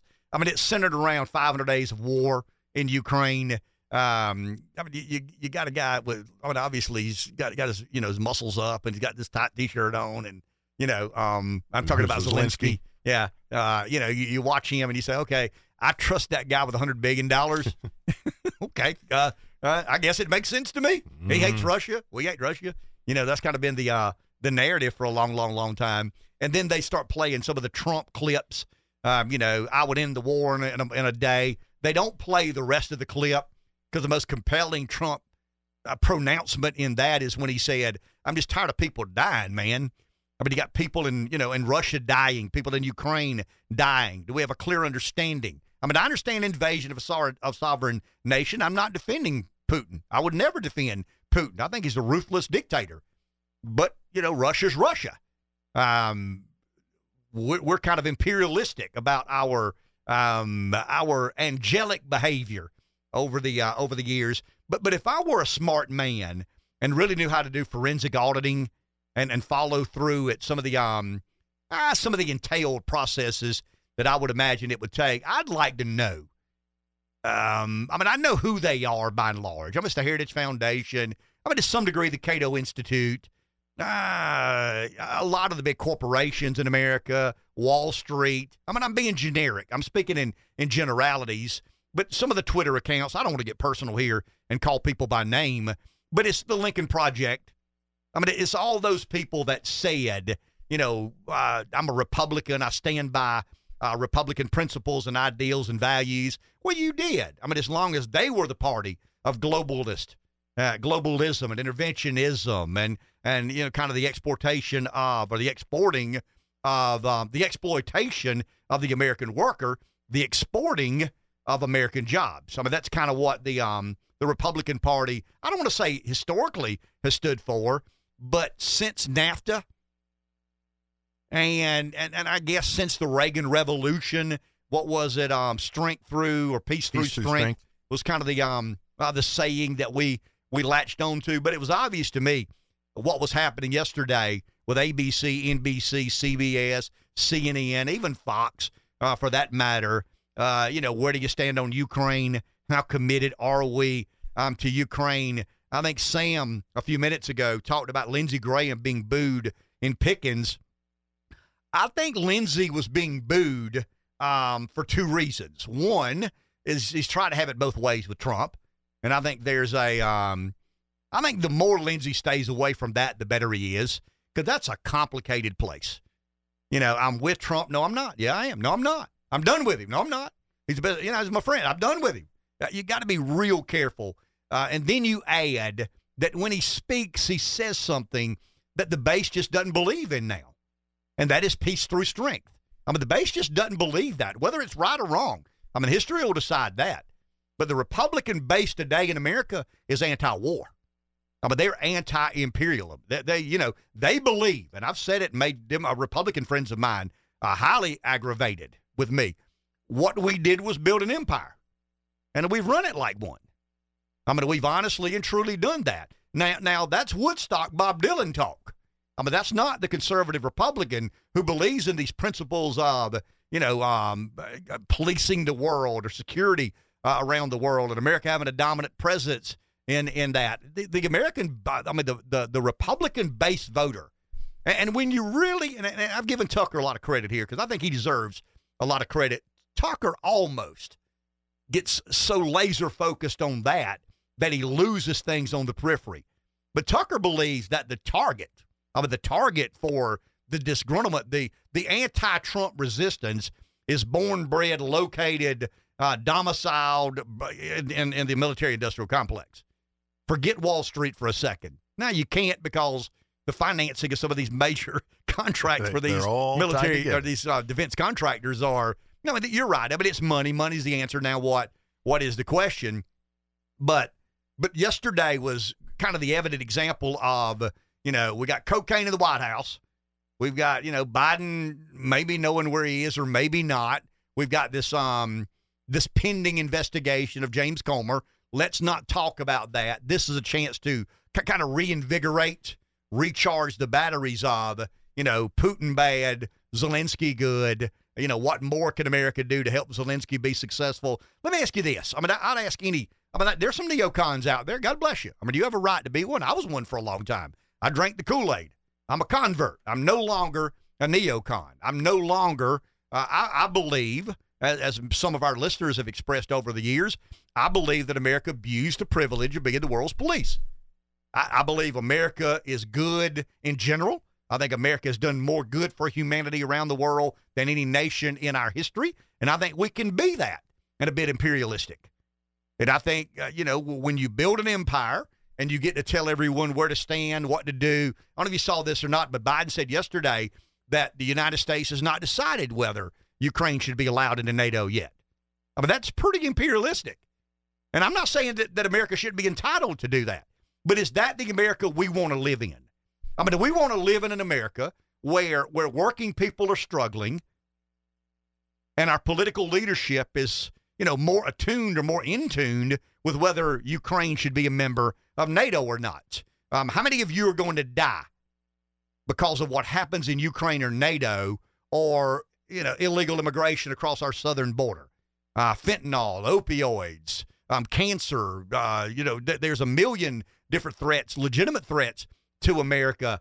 I just don't know how. And I understand geopolitics as much as one like me can understand. I understand there's a fair geopolitical debate to be had in America. But you're not going to convince the Republican base today that what happens in Ukraine is as important as what happens in East Lansing, Michigan, or in Ohio. You just aren't. And I think, the Republicans that seem to be gaining the most momentum in the party today are those who have maybe begrudgingly, maybe not. I don't know how much of a neocon Marco Rubio was, or Josh Hawley, or any of these others. I do believe they're beginning. I think Rand Paul's a true believer. I think Rand Paul has a history to show that. Rand Paul's never believed that it was our business to be involved in the affairs of other countries and, we get to decide who wins and we get to decide who gets. Imagine we're sending cluster bombs now to Ukraine, and I'm convinced we're sending cluster bombs to Ukraine because we're about out of ammo. That concerns me a lot. I think the green light on cluster bombs means that we don't have enough of the other ammo to send. Cluster bombs have been deemed inhumane by some of these high and mighty transnational or international associations. I'm talking about NATO and WTO and WHO, and they basically said, why would a nation spend defense dollars on a bomb so inhumane? But now we're sending some of the bombs that we've chastised other nations for using. We're sending to Ukraine. That's kind of the high and mighty that I'm talking about. And I think the Republican base, we talk about this debate that is essential to our getting better. If you see the world as I do, I think we're having that debate. I think the Republican base has had that debate. Now, Lindsey's having a hard time accepting it.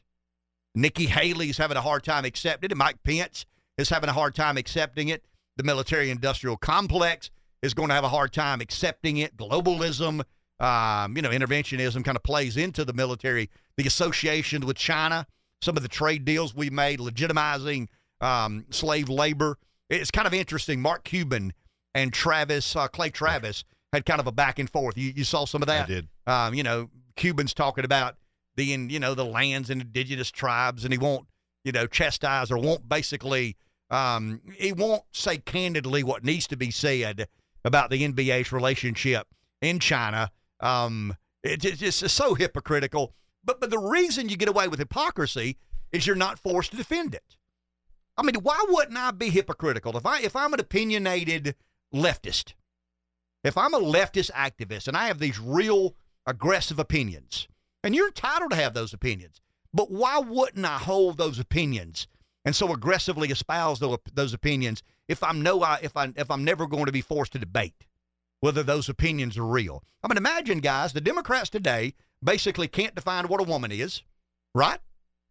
I mean, they really and truly can't. The Democrats today believe it's okay to send billions and billions of dollars unchecked to Zelensky and Ukraine. I mean, but they're able to do that because nobody forces them to defend those decisions. I mean, the Democrat politicians over the weekend stood by a comment from a weather expert that these are the hottest 2 days in recorded human history. And nobody said, how do we know that? No Democrat policymaker said, how do we know that? I mean, how do we gauge or measure these people who espouse all these views on climate change? How familiar do you really think they are with the metrics and measures of which? I mean, I've got an honest question, and I don't know the answer to this. So this is not an insulting question, but rather a question of curiosity. How do we measure the temperature of the planet Earth? I mean, is there some thermometer that we swing around on a satellite? And is it thermodynamic? I mean, how do we measure? Does anybody listening to my voice know how we measure the temperature of the planet Earth down to the 1/10 of 1 degree? Because I think we were debating 57.9 or 61.5. I mean, there's some debate about, so we're not saying, hey, it's about 100 outside. It's hot as hell. No, I mean, it's not that. I mean, we're arguing that there's a group of people in the world today that can measure the temperature of the planet Earth on that given day down to the 1/10 of 1 degree. I mean, just kind of fixate on that for just a second. I mean, forget climate change and man-made climate change, the ocean's rising. I mean, we've got a universe of people in our country, in our world, that believe they are the ones that can measure the temperature of the planet Earth. And it's not a harmless academic exercise. It's an exercise that has been blessed by power brokers in Washington, professional liars in Washington, and out of that comes, 4,000 jobs at Ford that are no longer in existence because Ford's losing $3 billion a year, not because they're not selling enough cars. They're selling too damn many cars, too many electric cars. They're losing $34,000 on each EV. That's Let's take crazy. it. Yeah, we got a call. We'll go to the phone, but I got to take a break. Back in just a few moments. 843-661-0937. I don't know why, but we spent a good bit of time. I was thinking about being gone all last week, what stories were most relevant. I mean, obviously the two presidential primaries, Republican primary in particular, garner the most attention in the business that you and I are in. But when I saw the two stories, or, the multiple stories about the two hottest days ever recorded on Earth, my mind went to forever? Forever? Earth's been here multiple billions of years old. What? Two hottest days ever? And then it kind of distinguished, since we've been keeping records. And then we go back to some of what we've talked about. Ford Motor Company losing $34,000 per EV. They're laying off 1,000 employees to offset some of the cost of transitioning from internal combustion engines to electric vehicles. There are some surveys out there now that most Americans do not agree with the Biden administration's plan. I'm going to imagine this, to phase out gas-powered cars by 2035. Fox News Radio's Jeff Manasso is in Chicago. Jeff, good morning. How are you, sir? I'm doing well, my friend. Yeah, a large majority of Americans are opposed to President Biden's plan to phase out traditional gas-powered cars by 2035. That from a recent Pew Research poll that shows while 21% of Americans are excited about the policy, 59% of Americans oppose the EV goals, and that the opposition has grown by 8% in the last couple of years. So the more time goes by, the more people are kind of seeing the viability of this transition and what we're looking at in the future, and they're saying, I don't want anything to do with it. Republicans oppose phasing out gas cars way more than Democrats, 84 to 35%. even as car and truck makers have made it clear that this is the future of transportation and that it is electric. Jeff, is the auto industry deciding this is the future because they believe it's the future, or is it government edict and order? I mean, I know what we're transitioning, and the government is very involved in the transition, but do auto manufacturers believe that long-term this is a more viable alternative? I don't know. Look, I don't know the answer to that. I can tell you, Toyota has actually pushed back on a full-on transition to EVs. It's caved a little bit, but it's one of those companies, a big company, that's saying, look, this is not a viable thing. You look at little things like the cost. The cost of an average gas-powered car is about $26,000 an average. The average cost for an EV about $64,000. In South Carolina alone, you guys have about 5,000 gas stations with multiple pumps. There are 917 public charging ports in South Carolina at this point, with the Biden administration trying to pump more federal money into it to create more options. But what do you do if you live in an apartment? What do you do if there are brownouts or blackouts in terms of power? I mean, there's so many questions that we're going to face in the future as we transition to EVs. Will we look like Cuba, where we're driving around older cars because we don't want to transition to EVs? There's so many unknowns right now, but right now the options to charge it's just not there, and so people are looking at that and they're going, look, I want to travel with my family across the country.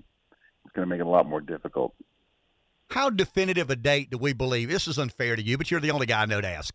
How definitive a date is 2035? I mean, is that some made-up number because it's another 12 years and we'll revisit that number 12 years from now? Which is, I was in government. I know that's kind of the way of the game. We'll appoint another blue ribbon committee in 2035 to figure out why we had it that wrong. Well, if voters go to the polls in 2024 to elect a Republican for the White House, that could be pushed back, and there could be a battle between the federal government and states like California that have similar goals, similar battles that we saw play out during the previous Trump administration. But even if Biden's EV policy is finalized and implemented, a staggering 67% of new sedans, crossovers, SUVs, light trucks could be electric by 2032. In addition, up to 50% of buses, garbage trucks, 35% of short-haul freight tractors, 25% of long-haul freight tractor purchases could be electric by then as well. But, again, a lot of this is politics as well. And so I don't really know if 2035 is an exact date, but there are some things in there that could change that up. Yeah, a long way from the early 80s at Hannah-Pamplico High School when everybody drove a V8 pickup truck with a gun rack in the back. Well, how things have changed. Thank you, Jeff. Appreciate it, my man. You bet. And those are unfair questions, but I don't know the answer to that. I want to go back to Dale real quick, because Dale asked an interesting, not just climate change, because we're talking about I'm saying inevitable. Things can change, and I've been wrong a million times. I've been right 3 or 4, but it looks to me like, after further review over the week, that DeSantis is not going to be able to pull off this Trumpism minus the drama. This anti-establishment, anti-elite, America First agenda minus the drama. I think we all agree that's the best chance we have to win in 2024. Kind of an America worker, America family, America way of life centric platform and agenda. It's kind of an anti-interventionist. I've seen the polling. It's clear. The Republicans have made their mind up that they are not who they once were. The old guard is done. They may not know. They may fight because they made a lot of money for a long time and they've got some resources to stand guard, by the old holy cathedral of conservative ink, so to speak. But the Republican voter have made their minds up that they want to move past that. They want to go to kind of an anti-China, anti-globalist, anti-interventionist, kind of an anti-war party. It's unusual, very unusual. If Woodstock were held today, I imagine there would be more Republicans there than there are Democrats. Now, we do have this intangible of, Republican voters not necessarily being Trump voters. You got to court them and make them one of the same. That'll be complicated. But I think if I'm Trump, and I'm not, if I were, I would probably say, guys, I bring drama, and I don't deny that. I mean, maybe now he's not going to do this. So this is the ultimate hypothetical. I'm narcissistic. I'm bombastic. I'm egotistical. I'm all these things. I'm not humble. I mean, I accept that about myself, but I ain't changing because I'm 70 years old and I got enough money to, to do whatever it is I choose to do. So you're going to get the drama. I mean, to think you're going to get this without the drama is just unrealistic. So let's level with one another. As long as you got me, you're getting the drama. But you know what else you get with me? I mean, I'm not afraid to say what I know to be a woman to be or a man to be. I'm not afraid to say it's insanity to believe we can throw fossil fuel and internal combustion engines to the wolves. It's insanity to say that a woman should be allowed to have an abortion the day before the baby's born. I'm going to bring you a lot of drama.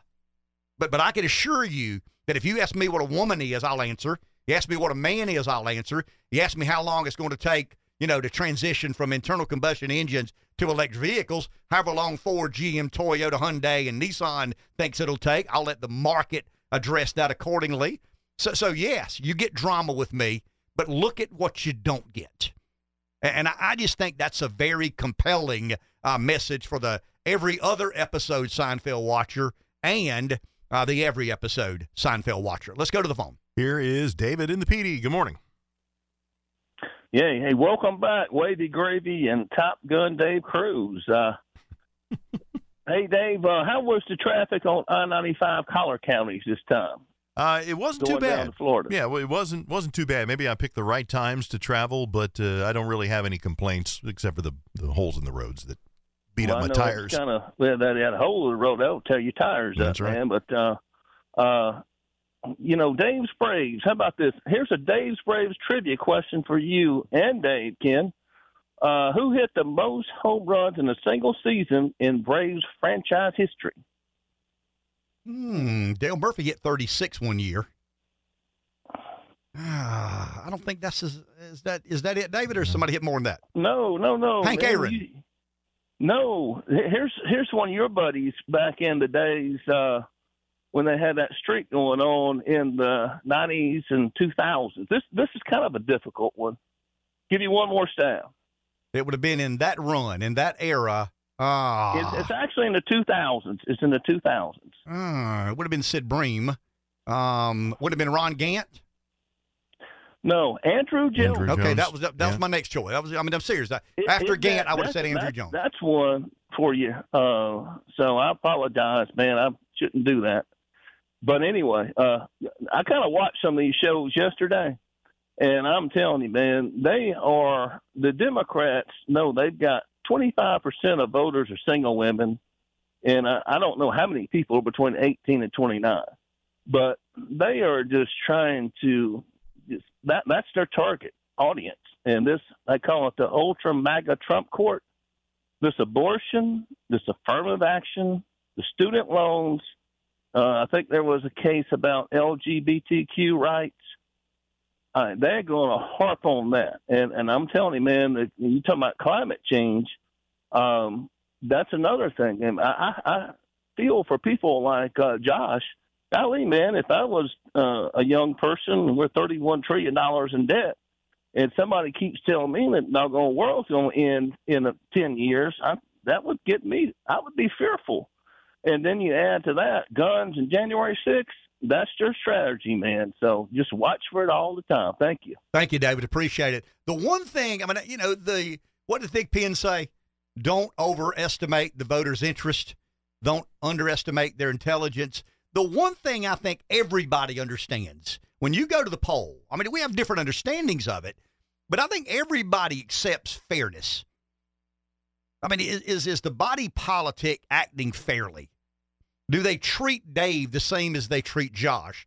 The same as they treat a single African-American mom? The same as they treat a white married coal miner in West Virginia? Got all these subsets within our American working class, the minorities, the Hispanic voters. Wow, Trump, the suburban female voter, the affluent white male voter. You see where I'm headed? We've got all these subsets. no matter what subset you exist in. I mean, I would be a Southern male conservative. I don't know that I'm hardline conservative. I'm probably more pragmatic than some of you would like if I were in office, because I'd kind of cut a deal. I mean, I'll level with you. Business forces you to do that, and I come from the business world, so I'd probably be more pragmatic than ideological. But I do believe that every voter, white Southern females, African American Northern males, West Coast independents. I mean, we've got a poll a day on what these groups think about these issues. The one issue that I think everybody relates to is fair. Is our government being fair with me? And I think the argument to make to women is the Democrats, their policies are unfair. I mean, is it fair to an unborn baby to have an abortion the week before the baby's to be born? I mean, that's a hell of a way to break down abortion, but in all honesty, I mean, if you're not a political sophisticate and you don't spend a lot, I didn't say you were unintelligent. I mean, you just don't spend a lot of time thinking about politics. You're doing your thing. You're living your life. You're watching Seinfeld, mind you, and you're just not paying a lot of attention.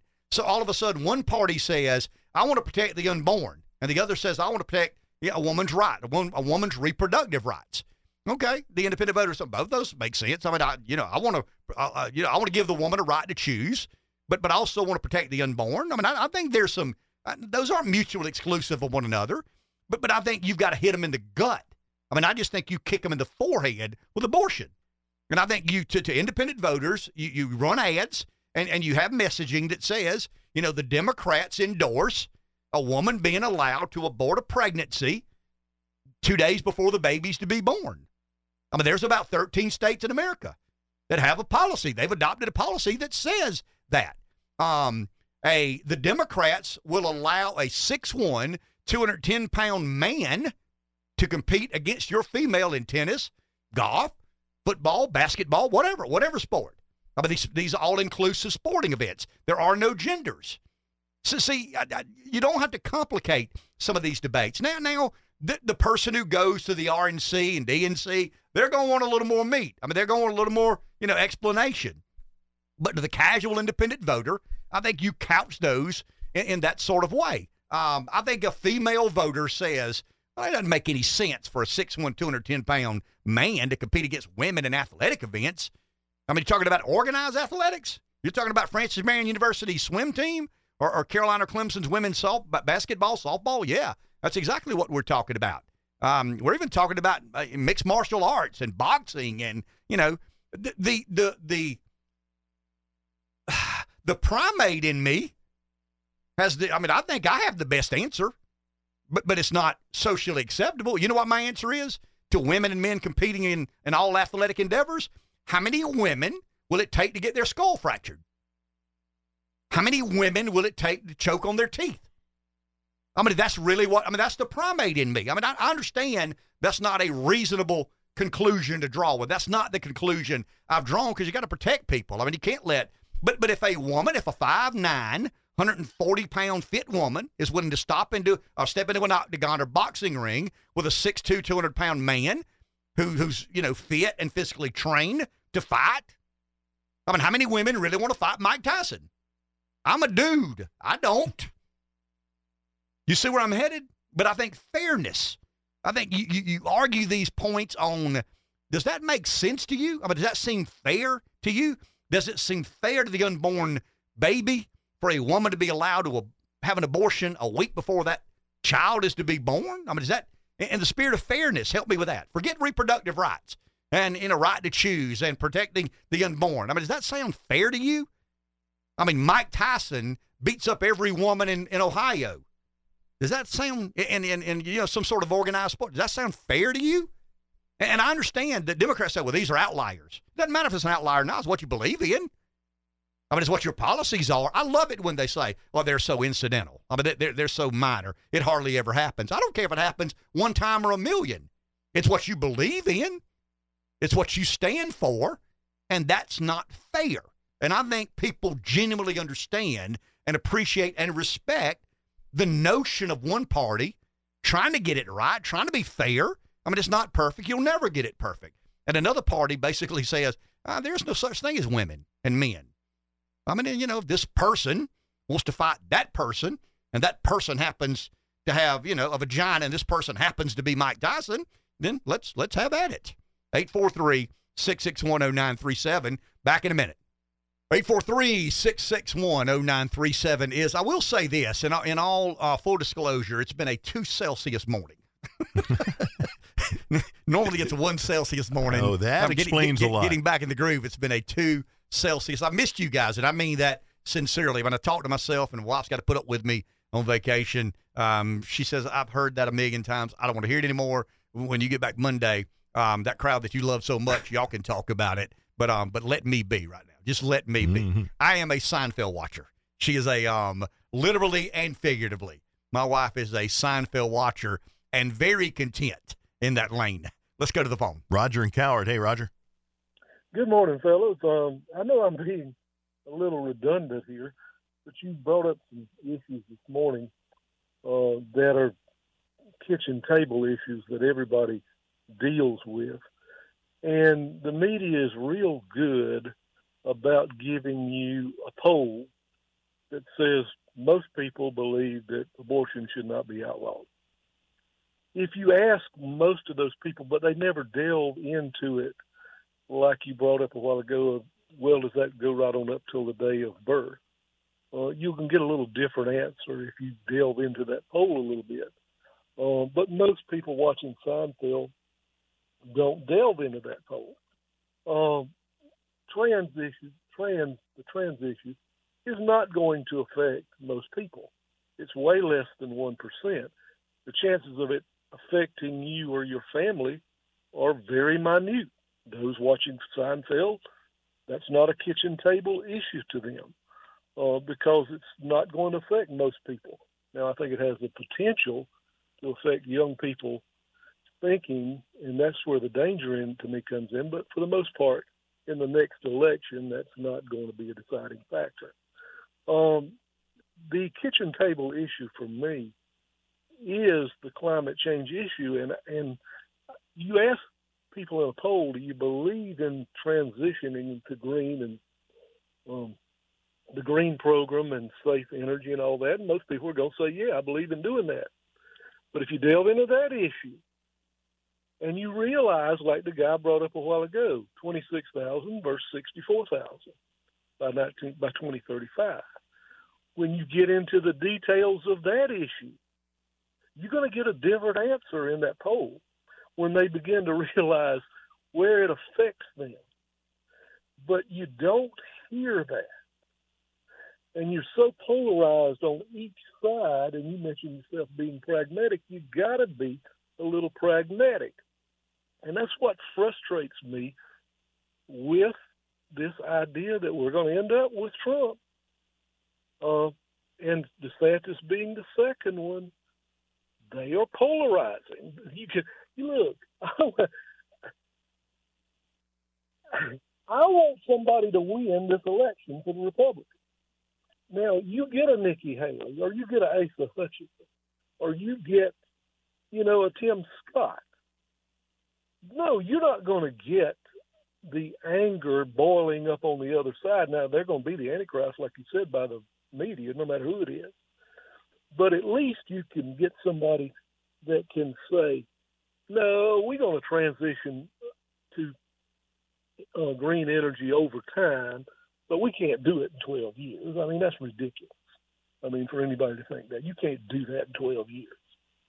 But to me, that is the biggest kitchen table issue, because if we go forward with this extreme green plan, I'm just very afraid that you're going to end up with brownouts, blackouts, all type of problems that affect my everyday life. Now, you tell me, well, I'll get me a Generac. How long do you think that's going to last? If you've got an energy problem in this country, it's not realistic, Ken. And somehow the Republicans have got to get folks involved in these issues, and they've got to give enough detail to somehow win this election. If we don't, I mean, we're in big trouble. Thank you, Roger. Appreciate it. Well, let's go down this road for just a second. So we've got tolerant. I mean, the left, and I guess the right is asking the left to be tolerant of certain things. I mean, we all ask one another to be tolerant of our imperfections. I mean, I do, you do, everybody does. My wife has to tolerate me at times. Rev has to tolerate me at times. We have to tolerate certain things in our lives at certain times. But tolerance of the abnormal. I mean, I had to tolerate the redefining of the word marriage, right? But that really doesn't affect my life much. I mean, it doesn't. I mean, I don't like the idea that we've redefined the word marriage. But at the end of the day, that's had very minimal effect on my life. I mean, it changed the language and the court decided that a man can marry a man and enjoy insurance benefit and all the same thing that other civil unions enjoy. That's a provocative issue. I think it's abnormal for a man to marry another man. I think it's abnormal for a woman to marry another woman. I think it's abnormal for a, transgenderism to be celebrated. But you're asking me to be tolerant of things that I perceive to be abnormal, but they really don't affect my life. I mean, in all honesty, gender dysphoria has very little impact on my life. I think it's the social conscious. I mean, I think, when you look at honoring God or not, living kind of an obedient life based on some spiritual superpower or not. I mean, I think if you're secularist, it's easy to redefine words because they really don't mean much. But I think certain words and institutions have served civilization in a profound way. But I'm stick with me because I can easily lose you here. So I'm mad. I'm frustrated. I'm bothered that I've been asked to be tolerant of things I consider to be abnormal.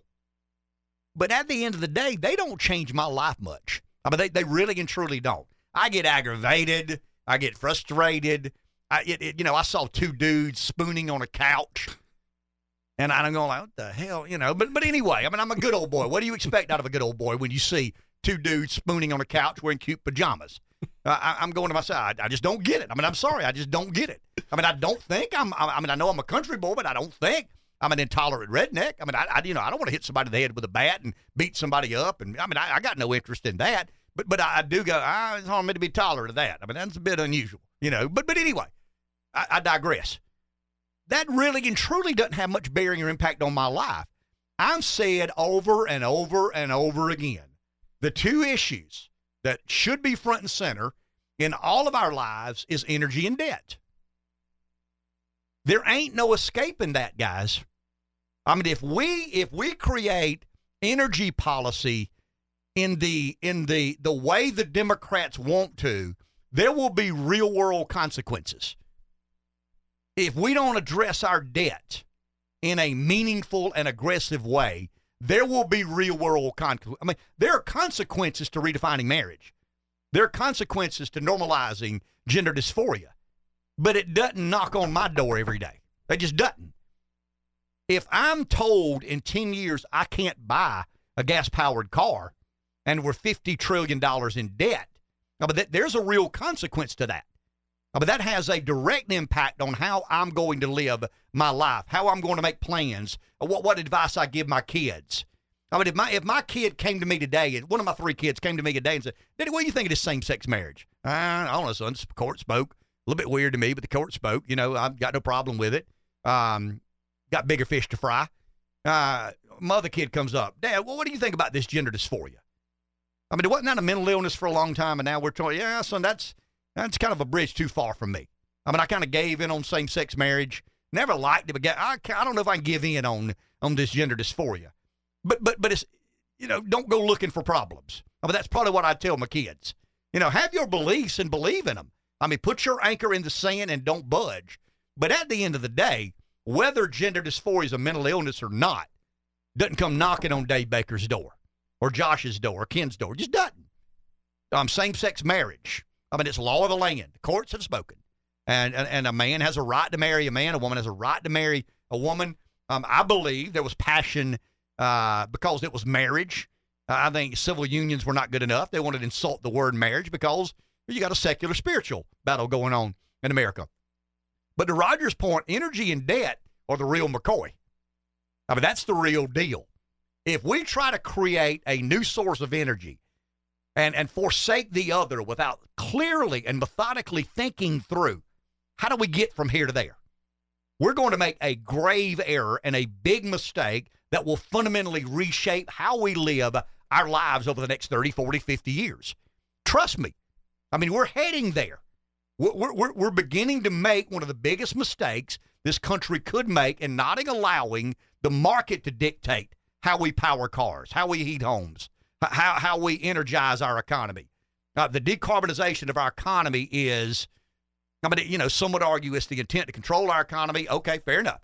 But it's impossible to do it the way some of the political thought leaders in America are mandating of the private sector to do. So that is a huge mistake that we're making that, once again, will knock on your door every single second of every single day. It's already knocking on your door. I mean, the permitting to get new plants built. I mean, we got energy costs soaring. I mean, you're already beginning to sense what it's going to look like on the other side of this forced transition from one source of energy, carbon, to another. So, and I've said that consistently for the last 4 or 5 years. The threat of decarbonizing our economy is a game changer. That is something that will directly affect your life, my life, whether you want it to or not. I can choose to take a pass on gender dysphoria. I mean, I can choose to take a pass on same-sex marriage. Abortion's a little bit different, but some of these cultural wars, some of these social issues that we find ourselves very involved in and at times mired in. But energy and debt. I mean, there's no getting, what do they say about lower back pain? I mean, people in the country, I can't get away from it, man. You know, no matter where I turn or twist or move or lean, I mean, I got 9 pillows in the bed with me. And I mean, everything is connected to that lower back. And if that lower back has some sort of pain or inflammation, the entire body has to adjust.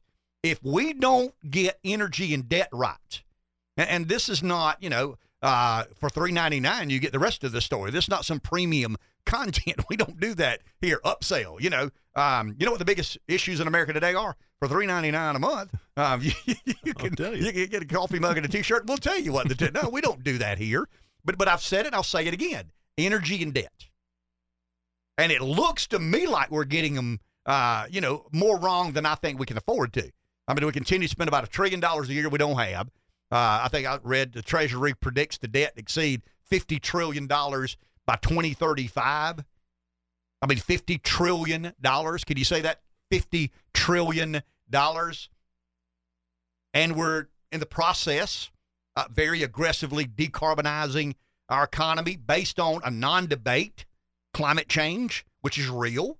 I mean, there's no doubt climate change is real. Is it man-made? To what degree is man contributing to climate change? Don't have any idea. And I would argue anybody that says something other than that and are so sure of themselves, those are the people you need to be afraid of. I mean, that really and truly. I mean, if someone says, look, I think this, and the science leads me down this road, and I think there's a fair debate to be had about these 3 things, but probably not those 2. Those are serious people. I mean, those are serious people who need to be considered when we game plan on what to do about energizing our economy. But you know, the government's trying to force feed us a transition that will devastate this economy, create great competitive disadvantages. China's not doing it. India's not doing it. Russia's not doing it. None of the developing, Brazil, some of the BRICS nations, you're already seeing, go back to debt. Rev asked me this morning, you're already seeing some of the BRICS nations, Brazil, Russia, India, China, began planning, negotiating, scheming, devising, whatever word you want to use, the purchasing of energy with something other than the dollar. I mean, the American century is not American eon. I mean, it's an American century. And I've argued and consistently argued, because you've asked me, what is the one thing to pay closest attention to? And I've said the petrodollar.